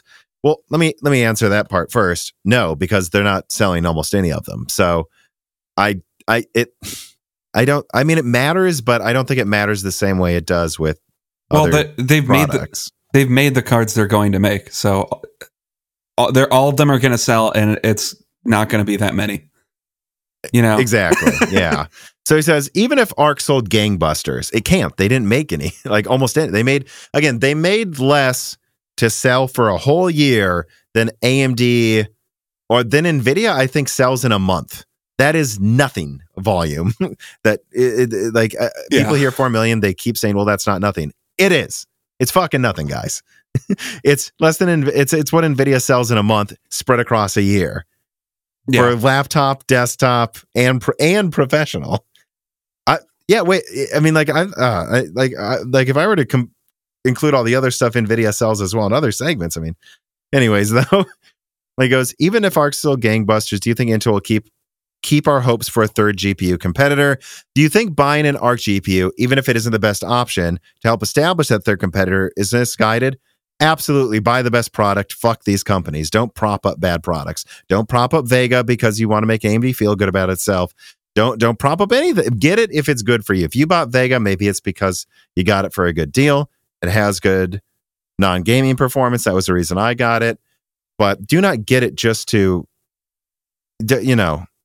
like, especially a product that, like, as far as I can tell, and I'm sure it's going to improve over time, but barely works compared to the things it's against. Like, from what I've seen, it's like the issues Intel Arc has are like the issues that AMD had and NVIDIA had with some of their drivers in like the early 2010s, where people complained a ton about those, and they've improved over time. And now it's like, well, Arc is just rehashing those issues and then some, seemingly. I don't know why you would want to buy that for worse price performance than what Ampere and RDNA 2 currently have. Because I'm getting like their worst price performance, or they're getting to a point where Arc is just worse price performance. And I don't know, they seem to want to claim this price performance crown, even though it's not. They don't have it. Yeah. To be honest, when it comes to buying Arc to support Intel, I think the whole question is non-consequential. They're going to sell out because they didn't make many of them. So don't worry about propping them up. They'll sell out. Yeah, I mean, I don't know. It's like telling me to buy, I don't know, Bully to support Rockstar, and it's like, I think that's a lot of people like Bully. That's a mean thing to say. I'm not saying Bully's a bad game. I'm just saying it's not one of their best-selling games, and they are already a company that sells a ton of games. I don't think they need propping up by buying one of their less successful games. And I know it's not a perfect analogy, but come on. It's no, like, and Intel is so much bigger than AMD. They don't need you to prop up the GPU division. The GPU division needs to make good GPUs, then you buy it. Now, in terms of do you think they're going to do enough to keep your hopes alive? It depends of what your hopes are. I think they're going to keep pretending like everything's fine, no matter how many firings they announce soon, and whatever, right? Yeah, and if Battle.Nage comes out and all they have is one mid-range die, and it's actually good this time around, then buy it. Sure. Yeah. Which I guess I will say that best case scenario, you could see a situation where Battle.Mage ends up being like a Polaris situation. It's not really better at anything compared to the competition, but at least hopefully this one works and they can make it in high volumes. But the fact is they're not making a lot of Alchemist, so it just isn't that. It's too soon to say if Battle.Mage can be that, and it's so far away that it doesn't matter. But that's best case scenario. Worst case scenario, I don't know. I keep saying, like, I don't know where people. If you watch my leak, they're not going to kill AXG, and I think they're going to keep driver development going at least 2 years. So the way I think about it is, it's just like it's in hibernation. They're going to make some Battle.Mage something, so they don't throw out the progress they're making on drivers. Heck, even just for tiles on a APU, they should not throw out this progress. So no, they're going to keep doing stuff, and then we'll find out if they try to do something bigger with Celestial. But to be honest, it sounds like even if they are in hibernation now, and you can have hope, the hope that you're having seems like they won't have a full generation until Druid, best case scenario, in like 2026. So that's why I say effectively canceled. It's like, just stop worrying about Arc for the next few years. Like, we'll come out of hibernate. We'll reassess in 3 years, but right now this is basically done. Yeah. All right. Jensen Wang, NVIDIA CEO, writes in. He says, with Zen 3 and Zen 4 not having any non-8 core CCX designs yet, will Zen 2 and lower still fill in the sub 8 core count designs, or will AMD simply include 8 cores as a baseline for all designs moving forward? Right. And because they're using Zen 2 quad cores, it's its own 4-core CCX times 2. So instead of designing in a quad core Zen 3, they've just been reusing the Zen 4 CCX and quad core APUs. But also Zen 2 takes up less space on the die, so that makes sense to me. But remember, I already leaked Little Phoenix, Jensen. Phoenix. or I think the technical code name is Phoenix 2. So I believe they have designed a quad-core version of Zen 4. And I think that's just done then, and they can just keep reusing that.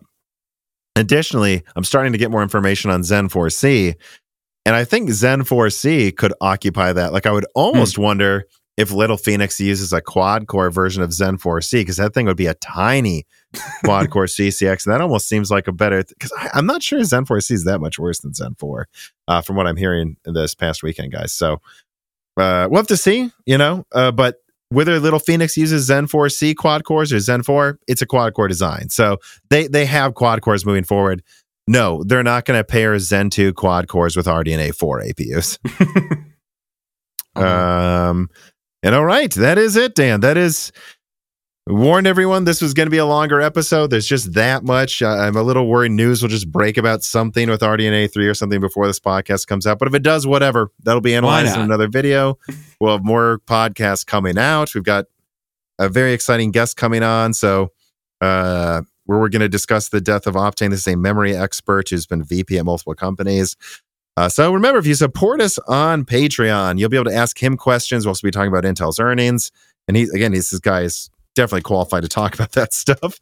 All of that's there for you if you support us on Patreon. Also, make sure you subscribe to the Moore's Law Is Dead YouTube channel, ring the bell button, and support our sponsors if you need any of their products. They really do, especially the ones that have repeat ads. They've been good to us. We wouldn't be doing sponsors that are in almost every podcast unless they're easy to work with, and and they've so far supported the community well. So yeah, all that's there. Any final words, Dan? No, I don't think so. Well, thanks for listening. Thanks for watching. Have a good week, everybody. Bye. This podcast was brought to you by the YouTube channel and website Moore's Law Is Dead. Moore's Law Is Dead and Broken Silicon are trademarks of their creator, Tom. That guy is me, and I am indeed the creator, editor, writer, and showrunner of Moore's Law Is Dead podcasts, videos, articles, and other media. However, I don't do this alone. Moore's Law Is Dead is a team with Broken Silicon co-hosted by my brother, Dan, audio editing by Gerard Cortez, and special assistance by Carbon Cry. Find all of our information, including the information of sponsors you can support, at www.mooreslawsdead.com. If you would like to send fan mail or hardware to us, please mail parcels to Moore's Law Is Dead at P.O. Box 60632 in Nashville, Tennessee, zip code 37206. And speaking of fans, patrons are what makes Moore's Law Is Dead content possible. The aging business model of spamming ads all over the content is dying. The future of media will be built on fans paying for the content they actually want to exist. And so if you have the extra money, but only if you do, please consider supporting us. For just $2 a month, you get access to the exclusive podcast Die Shrink, voting on subjects of future podcast episodes, the ability to have your questions read aloud on Broken Silicon, Die Shrink, and Loose Ends, and of course, access to the Moore's Law Is Dead Discord full of like-minded people who would love to meet you and talk to you about computer hardware. I am one of them. Additionally, higher tiers get access to ad-free episodes of Broken Silicon, the entire back catalog of Flyover States podcasts and other projects Moore's Law Is Dead has done, and thanks in the credits of videos and other perks as well. And hey, if you can't afford to support us, please do share Moore's Law Is Dead videos and podcasts with friends and family on social media, Reddit, and forums. And give Broken Silicon a 5-star review on Apple Podcast or your preferred podcast app. All of this really does help so much. And if you'd like to advertise on the podcast, hire Tom for consulting, or are a person of interest who would like to be a guest, please reach out to the email address mlhbdead@gmail.com. But as I said, this podcast would not be possible without its patrons supporting it, and so now it is time to give a personal thanks to the greatest of the fans. The following supporters are at the 10 gigahertz or higher producer levels: Brad Medlin, Drita Full, AV, Anthony Greffa, Greg Pateki, Muhammad Akwari, Brett Jones, Aaron Close, Little Germany, Jan Rauner, Daniel Hyde, Treadbird, Brian Riggleman, Dr. Foreman, Sam Miller, Deke, Thomas Rupp, The Mechanical Philosopher, Terrence Herod, SNES Chalmers, Tom Bailey, Greg T. Wanchik, Andrew S., Frank Zielinski, Daniel D., MJB1, Eric Jackson, Justice Brennan, Sammy Good, Valco Malev, The Boss Haas, Nicholas Buckner, Spectrum G. Spantum, Jonathan, Lord Starstream, General Drips, Blake, Franco Frederick, Matthew Lazier, Jensen Wang, Nathan Moses, Zia Rees, Gregory S. Ecker, Dominique Koch, Jake Dude 23, Jake Martin, Cameron, Christian Lavoie, Heart4Room.com, Original Ross, Slicky, Lance Bassler, David Cowden, Ricky Tan, Christopher A. Butler, GZ Ziggy, Sarcastra, Stefan Hart, David Sebastian, Meat and Pork, Stu, Tim Robb, Luis Correa, Ian Clifford, Jesse Descario, Travis Gooding, Holden Mobley, Nanny and Chris Rich, Deepest Learners, Mad, Zutsu Taylor, Stephen Coates, Michael McGee, Chuck Glidden, Sammy Moss, Greg, Trini, Patrick Rowe, Amy Will Chief, Brett Summers, Milton, Stephen Dick, Tommy, Kunden, Brucha, Mark Mitchell, McDaffie, Demi Peterson, James Anderson, Marshall Pierce, Mark Raidmaker, Dave Schultz, 3DS Boy 08, Halbuma, Norithio, Matthew Landavazo, Stefan, Colatic, Henry Zhang, Judson N, Brendan O'Connell, The Grid, Michelle Powell, D31337 Antics, Joseph Kelly, Noed Nukuela, Hexapuma, Chrysantine, Jerome Ferriera, Mayor, Desis, Thomas Steve, Precision, DNA Tech, Nicholas Alexandra, John O'Shea, Rice Meyer, Charles Russell, Reginald Ari, Slushbot, Tika Autumn, Jackson Miller, JSMMH, Rizink, David Eastland, Cal, Andre Shocks, Gaiman Since Reagan, Jeff Sadler, Jordan Simkovic, Loophole 35, Windstar, Joker, James I. Rader, Corey Leonard, Nalima, John Shin, Justin Bussell, Kelfin, Austin Haggerty, Roger Davies, Shay, Julian Leaked, Corey Chappelle, Evan Dingle, C2, John Iverson, Samuel Park, Radiant Technologies Group, The Eternal Dreamers, Jansen Ang Gima, Mark Central, Derek Lambine, Michael, Fours and Pores, John, Robert Davidson, Space, Channel 5, and of course, thank you to Sahara for the music.